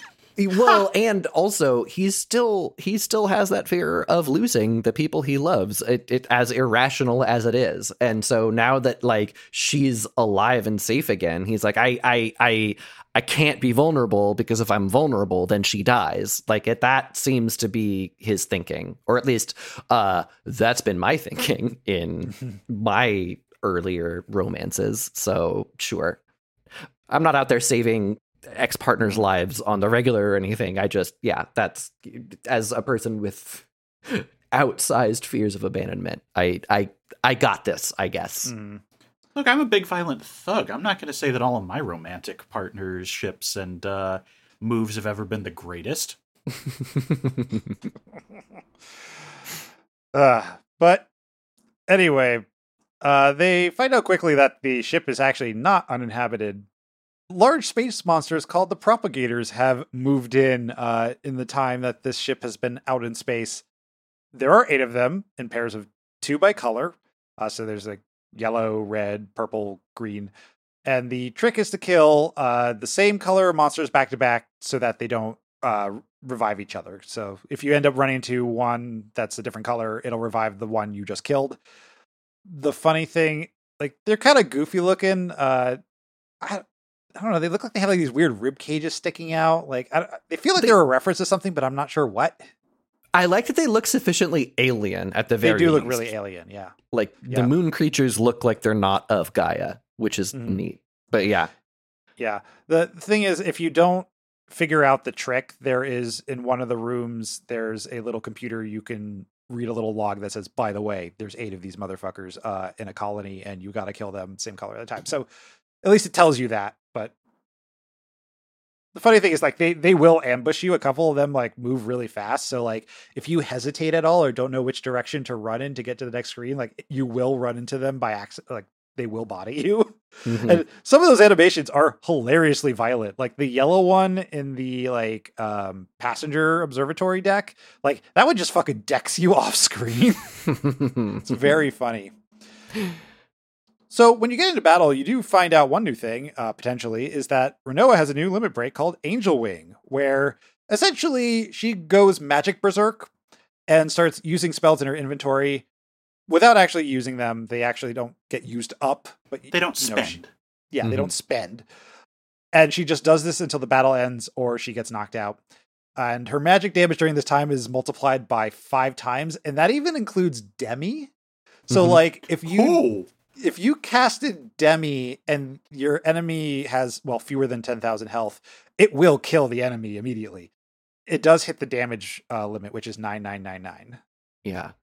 One neat thing about this versus Selfie's limit break, which you have to kind of like RNG reroll a bunch of times to get the good stuff, is that Angel Wing seems to know what Rinoa's 10 most powerful spells are and uses those most often. It uses like the Agas, it uses like Quake, it uses the beefy stuff, which is cool.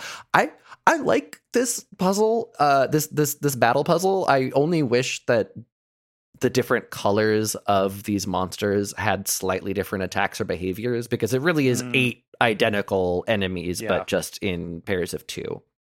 Yeah, this is the point where you hit the monster so hard that they disintegrate like immediately was the funniest, because this was literally one hit and they were gone before the explosion animation came off screen. They just looked like they disappeared. So funny.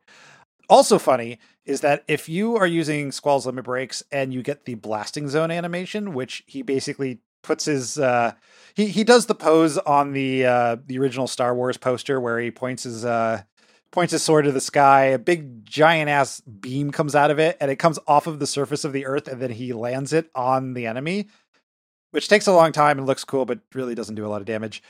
It's just like one extra hit. It's really silly.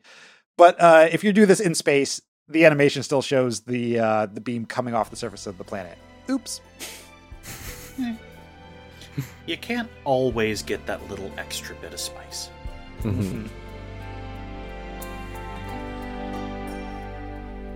Never sang my songs on the stage on my own. We never said my words, wishing they would be heard. I saw you smiling at me. Was it real or just my fantasy? You'd always be there in the corner of this tiny little bar. My last night here for you. So, after gaining control of the ship and heading to the bridge, they hear a radio calling for the Ragnarok. Squall answers, and the operator is delighted because the ship has been missing for 17 years, has just re-emerged, and thankfully someone who speaks English is on board. Really handy. They are given autopilot instructions. At this point, Rinoa just drops into Squall's lap to cuddle as Eyes on Me begins playing, and Squall has no idea how to react to this, while Rinoa, bless her heart, asks Squall, "Didn't your parents hold you like this?" Fucking rub it in, Rinoa. She was at the orphanage last time, wasn't she? At the end of this too? She just found this out. She knows she's an orphan. She just woke up from both a possession and a coma to give her a little bit of leeway there. But yeah, come on. That was a mean-ass comment. What a rake to step on. Yeah. It's extremely funny. Squall, obviously, because he's not that emotionally stable, says, "No, I'm a loner with abandonment issues, remember? And I never had any parents." And Rinoa's like, "Well, this was great when my mom held me like this, so I feel like you need to get a complex out of it." And he's like, "Way ahead of you, babe. But also," she says, "Mom also gave me the most disappointment and frustration too. Not that you're ever going to know what that's like." So, love scene, yada, yada, yada. Anyway, the Esthar radio guy comes back and is like, "Hey, by the way, is Sorceress Rinoa on the ship?" And turns out Squall was right. Rinoa is like, I can't stay with you now. And now her desperation to keep the moment going and to be held is revealed to make a lot more sense, because she also kind of figured this was going to happen. She's like, I just want time to stop in this moment with the two of us and just be here forever. The radio then tells them that they will seize Rinoa upon landing, and she says that she's scared and doesn't want to go back. Squall finally does reciprocate the hug and hugs her as the screen fades to black. Squall thinks that for the first time, he does not know what to do. "I've come this far because I've fallen for you. Rinoa, am I just supposed to let you go?" On the ground, they are met with Esthar officials and soldiers. One of them calls Rinoa Hein's descendant, which we now know is a compliment and not an epithet. Rinoa, well, except for it's not a sorceress who says it, so maybe it's not a compliment. Rinoa is to be sealed away like Adele to protect the world, and Rinoa reluctantly agrees to this, which, God, yeah, she just woke up and now she has to go back into a coma forever again. She then tells Squall that Ultimecia possessed her, and that in the world of time compression, only Ultimecia could exist and everyone else would perish. Because of this, she has to go to her own Saran Wrap prison inside the Princess Memorial. At the last moment, Squall's like, no, don't go. I love that you said Princess Memorial by accident. Oh, sorry, Sorceress Memorial. Because she's the princess, remember? She is the princess. At the last moment, Squall's like, no, don't go. Renoa's like, but I must. But she's still got Squall's ring. Squall's like, keep it. And she leaves, and he thinks to himself, this is Renoa's decision, so there's nothing I can do about it, right? And I'm just going to point out again with that Alan comparison, his whole move was, no, this is stupid. Instantly, when she starts going, I've got to die, I got to stay away from the robot, I got to be with Kevin, he goes, fuck this is wrong. Mm-hmm. Squall's just like, well, this is all right. I guess that's how things work. After he has emotionally bullied so many people into doing what he wants. Yeah. No, absolute chicken shit behavior. Yeah. This is so dumb. This is like, I can't defend this at all. It's like he's trying to abdicate any responsibility for this. He's just like, if it was better signaled, the whole fear of loss thing that Ryan, you were talking about, I could believe him trying to use that as his quick out to be like, oh, well, but like after all this, yeah, like, I mean, literally, Quistis comes in and just calls him a fool to his fucking face. Well, which is why I think that this part is intentional, right? This part is like, hey, the game realizes that he is still a dumb shit teen. Like that. So it's stupid, but it is stupid in keeping with my vision of Squall, I guess. Yeah. So I'm like, you fucking idiot. But I'm not like, you fucking game. Mm-hmm. Mm-hmm. So a couple of things since the rings got mentioned. I forgot to, I said a couple episodes ago that the ring was never modeled in game. That is not true. It is seen in that cutscene that we mentioned earlier. And the nice thing, I just dropped it in recording text. I do like how they rendered the reflections and the distortions in the rings in that one shot. I think that's a nice little bit of detail. But also the second ring. So that ring, I believe she already had at the beginning of the game. I believe we see her grab it when she goes to talk to Adia and try to give her the bangle. I'm pretty sure. They don't tell us what this ring is. My guess is that's Julia's wedding band. That's that makes sense.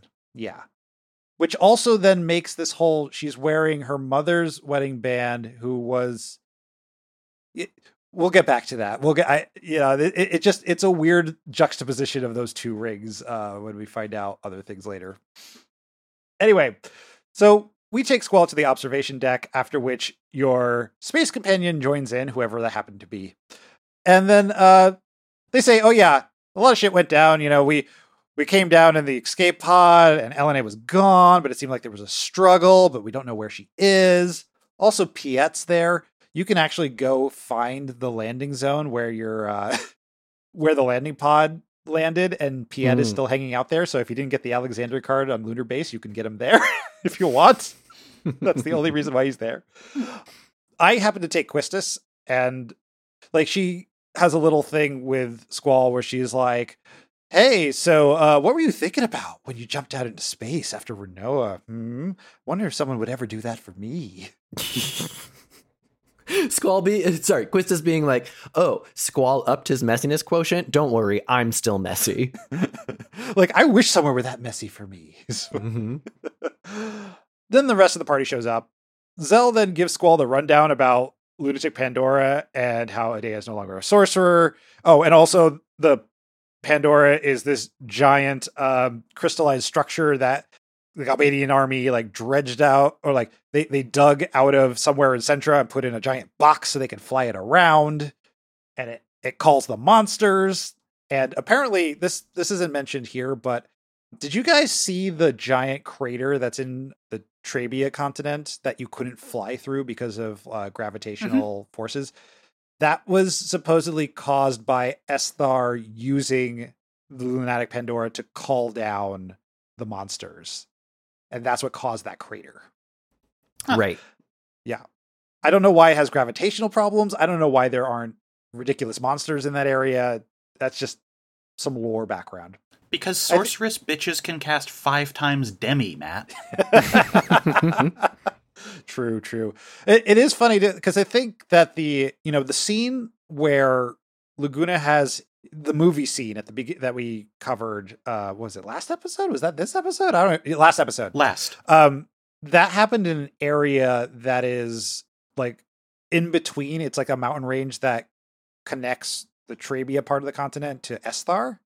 And presumably it looked like they saw Lunatic Pandora in the distance, and that may have been when they were trying to do that test or calling down that attack with the monsters and stuff like that. At least that's my headcanon on what was going on there.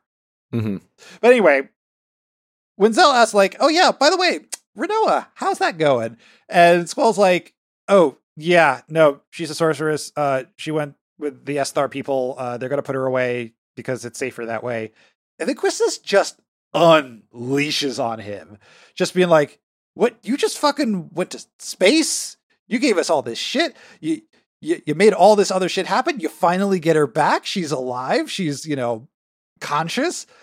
Holy shit. And then you just let her fucking walk out the door? You idiot. And even Zell's just like, yeah, man, you're a dumbass. Bad look. Mm-hmm. But then all of a sudden the ship starts flying, and I like this little beat here where like Zell's just like, why are we flying? It's probably Selfie at the controls, huh?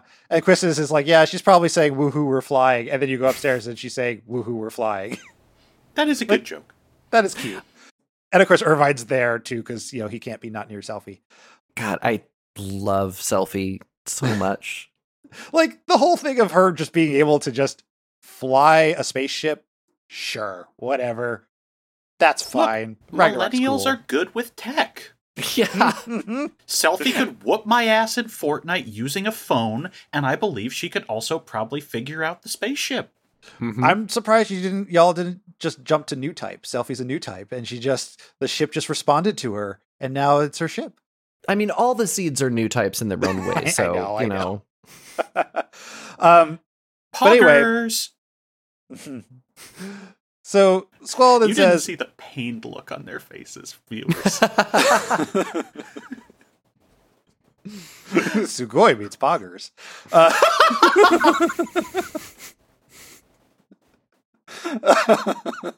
Anyway, Squall then says, all right, I immediately changed my decision. We're going to Esthar. We're going to take her back. I don't even know where LNA is anyway, if I wanted to do anything about that. So we're just going to go to the Sorcerer's Memorial and get Rinoa back. And that's where we're ending this episode. Yeah. Thoughts about going into space? God, we had such good conversations in the moment that I feel like we've covered a lot of my wrap-up thoughts. I just, I'm going to be chewing on this Ragnarok scene for a while because it is very emotionally affecting, but, Sybil, you are convincing me of Squall's emotional terrorism a little bit. So,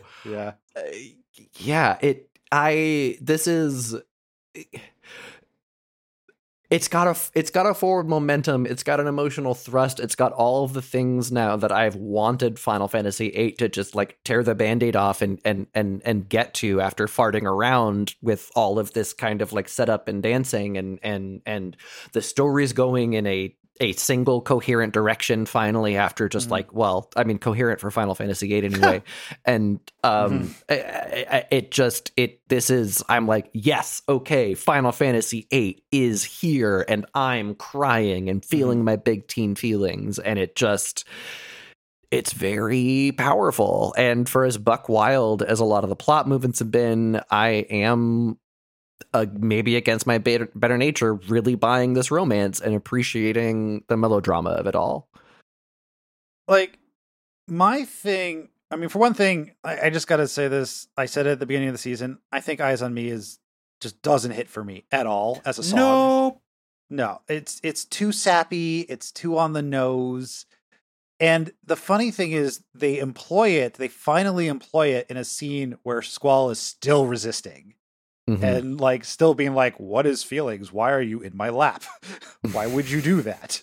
And it's like, my guy, you were just saying the other day, everyone's trying to put you together. Of course you know why. Ugh. I've always found that very frustrating. Like, because to me, you tell me to write this scene, and I say like they fuck on the ship on the way back because it's one for the road, right? Like, that's what you do, especially as a teenager. You finally realize your love for each other. You go through this ridiculous gesture.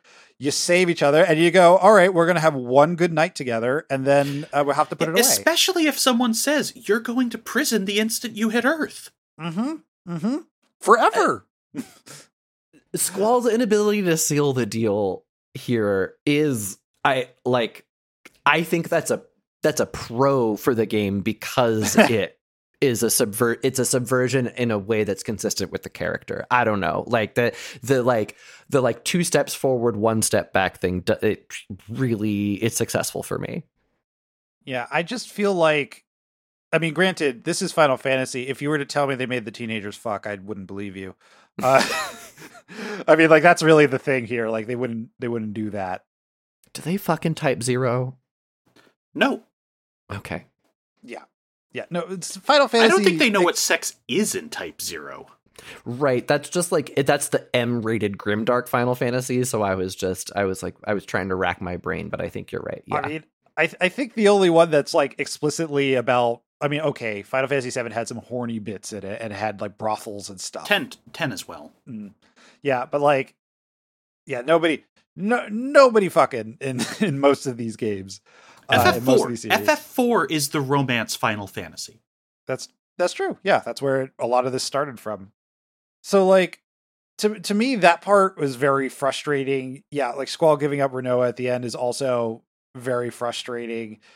I think Esthar, like the whole wow cool technology and wow cool robot with the Ragnarok is like, it doesn't land as well as I want it to. Like, I wanted it to be like first time I played this game, I was like, holy shit, there's a whole fucking city back here and it's enormous and everyone looks like they're all wearing these weird robes and then they get shot off to space and there's a cool space station and then you get a cool spaceship. Like, there's a lot of cool going on, but like, it doesn't really cohere and the spaces are not as cool as I would want. Like, the coolest space in this entire area is Tears Point. I think Tears Point looks rad. Mm-hmm. And I forgot to bring it up earlier, but like, supposedly the way that is designed, so Tears Point is a residence point of where the lunatic Pandora or like the crystal tower can like, draw, monsters from the moon. But it looks like as a countermeasure after the fact, they built in these energy banks around it to absorb that energy so that if someone did it again, they would not be successful in trying to call down the monsters. And it just overwhelmed it. And that's why you saw, like, in the cutscene, you see the statues break, you see like the little energy banks break. And like, that's cool. Like, that bit of lore stuff is kind of cool. They don't tell you this. I don't know where they would tell you this, but that's sort of how it functions. Like, that is the coolest space in this entire stretch of the game to me. But yeah, like, I was always like, all right, I'm ready for my catharsis. Go have your night of romance. Just do it. Just do it, you coward. And then he doesn't do it, and that's frustrating. And I thought the Deus Ex Machina of the ship just being out there is kind of eye-rolly. Like, to me, that was very eye-rolly. Still kind of is. But the fucking Ragnarok looks cool. It's a dragon spaceship. That's cool. It is a pretty sick design. It's sick. I want a model of it on my desk. They exist. They're expensive. Next episode, we see more of the Ragnarok looking cool, and it is so sick. I can't wait to talk about it. Yeah. But yeah, Sybil, any last final thoughts on this section? I'll be quick about it because again, we did have a long discussion with the actual elements. There's 2 things I'm thinking about right here. One of them is, I'm getting more of a sense that Ultimecia is a very Caius and Yule from FF13-2 kind of character where she is the most powerful sorceress because she's the last sorceress who absorbed all the Hein power at the end of time, and that's how she's doing absolute bullshit with it. Which would explain time compression, because she's clearly in the future. I'm going to guess the ruined future, and she's trying to get back from that somehow. And then, second, you're both making it sound like this is where everything gets rushed. We have 2 dungeons left, and I'm guessing one of those is the final dungeon, so we're going to have something on disc 3. And as a result of this, I just want to pitch. I think if we let Squall sit with this decision longer, instead of having his friends instantly bully him into go save her, I guarantee he'd be cool with it for a day or two, but then he'd start wanting his fix, and then he'd get really irrational again, and that's when he's like, we let Selphie take some time to figure out the spaceship, and he has to sit, and he doesn't have Elone to get that. So, of course, that means now he's got to do something really reckless to get his girl. I think that's a better read. I think that's definitely what would happen. And I cannot be swayed otherwise. No, I think you're right. And also that would have been like the perfect opportunity to put more stuff in Esthar, where you like go and do stuff within Esthar that's actually interesting, while Squall is like, well, what do I do now? Ah, fuck, I need Renoa back. Yeah, Esthar is sparse. We mentioned it briefly, but for such a huge area, there are just gaps, and this place screams cut content. Yeah, 100%. Oh, when you think about it, I agree with that, but I can't say exactly why yet. Well, I can take the headphones off. You guessed who the president. Yeah, the president became really obvious when they wouldn't take off the spacesuit. Right. And also the animations that one of them is a giveaway. But I would imagine if that part of the game were more fleshed out like was originally planned, Esthar would have been bigger. It would have been more detailed. Yeah, absolutely. I had a thought actually as you were talking, Sybil. What if instead, I guess, like I could imagine a version of this where they did the Final Fantasy 15 thing, where basically they fast forward 10 years. I think that would be another good move. Yeah, because like you have Squall getting to sit with it. Of course, he would become a sad alcoholic or something, right? Like, nothing good happens to Squall if he has to rest that long with the consequences of this decision. Yeah. Maybe he becomes Sid too. Yeah. Yeah. That would be an interesting, because then you have generational violence happening, right? Of people repeating the thing. See, there's more meat on the bone there. And then he goes to decide to save her, but then you end up turning it into an age gap thing, maybe, if she doesn't age at all, and that's awkward. But or maybe you just take the romance out of it and just say, save her. Maybe you just make it 5. You make it 5 and she's already like a year or two older. That's still good. Yeah. I mean, like there's a way that I think you could make this beat stronger. For right now, it just feels like hyperactive teen shit to some degree. We are just kicking the plot so far into gear and not pausing on any of this, which is weird. Right. You know what it reminds me of, Sybil? Remember the end of Darling in the Franxx? No, I've still not watched it. Okay, well, all right, then I won't say anything more, but like there's an acceleration that happens at the end of it that feels almost not exactly like this, but like that sense of like, oh my God, slow the fuck down, do something. Like don't do that. Matt, I'm gonna lay down this challenge right now. Franxx is on sale right now on Crunchyroll, and I get paid Tuesday. You think it's worth me grabbing those Blu-rays? For Ryan's face right now is amazing. I am being judged so hard. Look, I know you have... I'm not judging you. No, I know you have worse trash, so I can't just say it's too trashy. But it's... If we ever cover it for Boku no Stop, I would... Or like, if you want to like make a hard pitch for it, I would do it, and I would say that justifies it. Yeah. Okay. We'll see what happens Tuesday. It's on sale all week. I have not been grossed out by the ideology of an anime like Franxx grosses me out in a long time. Oh, I know it has been disdainfully referred to as Tradwife Ava in many circles. And that's exactly what it is. But like the way in which it does it is fascinating to me. Like the way it just, it had a setup and then it just goes, we're just going to not do that at all. Like we're just going to throw away this character's agency and, oh God. It would be fascinating. It would be a fascinating season of the show. I fully support doing it for content. I cannot countenance doing it for your own edification. Hey, you know something? I'm going to lay this down right now. If my hormones arrive on Tuesday, I'm just going to chalk it up to womanly intuition. Because that's when the package is supposed to show up. And that is absolutely 100% your prerogative.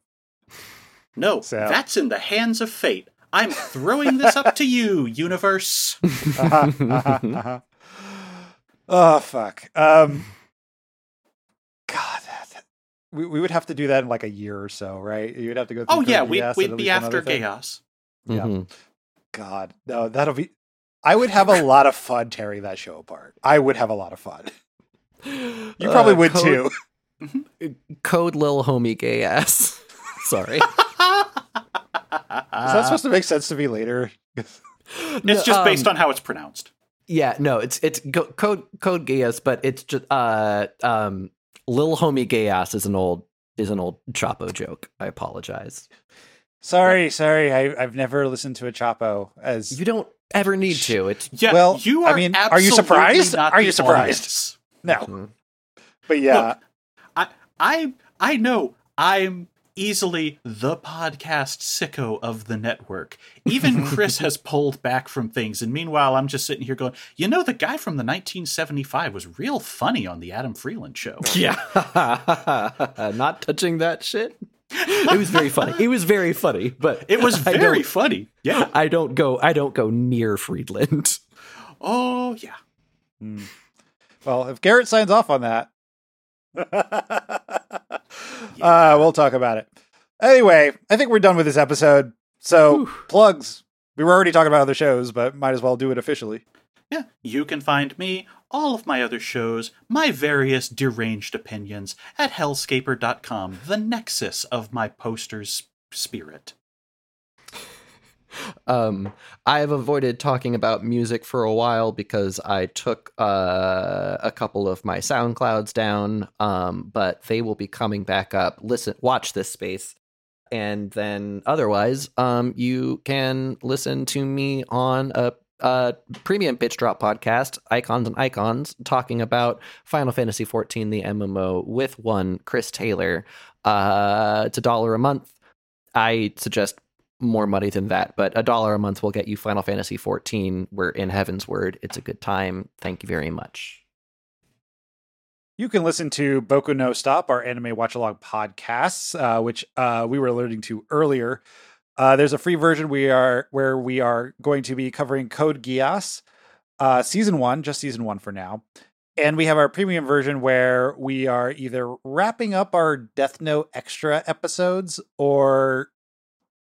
Yeah, we'll probably still be in the middle of that, but after that, I'm pretty certain we're going to be doing Serial Experiments Lane. I know very little about it, but it seems cool. Other than that, you can read my Yuri manga reviews on at Okazu.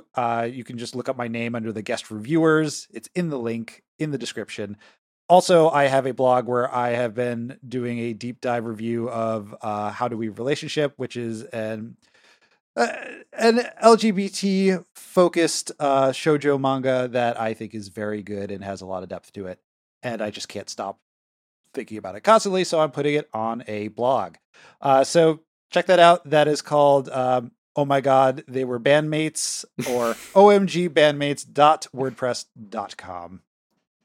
That's a great WordPress name. It really is. I know. It's delightful. Like the second, I was like, should I do this? And then I thought of the name and I'm like, I have to do this. I have You the have name. to. I have to. Anyway, that's all until next time, to where we will end disc 3. The question is, do we do side quests too? Or do we just do Lunatic Pandora? I have a lot to say about the stuff that happens right before Lunatic Pandora. Mm-hmm. But yeah, I mean, then we might try to just stick to the main plot, and then we'll save Well, the thing is, there are a bunch of side quests that do get cut off at the end of Disc 3. I was about to ask, were they Okay. like Disc 3 specific? Wait, Yeah. are there? Because I Yeah. feel like you can do basically everything on disc 4. No, because a bunch of most of the cities get locked down. Okay. Yeah, there's just a bunch of places you can't go anymore. Like you can't do the CC card quest anymore and stuff. Oh, well, okay. So all the side quests that I care about, I can Yeah. still do on disc 4. Yeah. Got it. So I guess might try to just stick to those ones, and then the ones you can do a Disc 4 we'll do right before the final dungeon. Okay. So Split it episode if after. if we get like 10 pages of notes. Right. Yeah. Oh yeah, sounds no, good. like I hit 7 and I'm like, okay, this is 2 hours already. I'm not gonna fuck with it unless we blaze right through it. Cool. So yeah, look out for that. See you then. Just Thanks. watch out for space sorceresses and giant piles of monsters coming from the moon. I was worried you were going to say fireballs and I'd have to throttle you. Look, you only got to watch out for those if Renoa is an angel wing and you're fighting her. Then you're gonna get a lot of fireballs.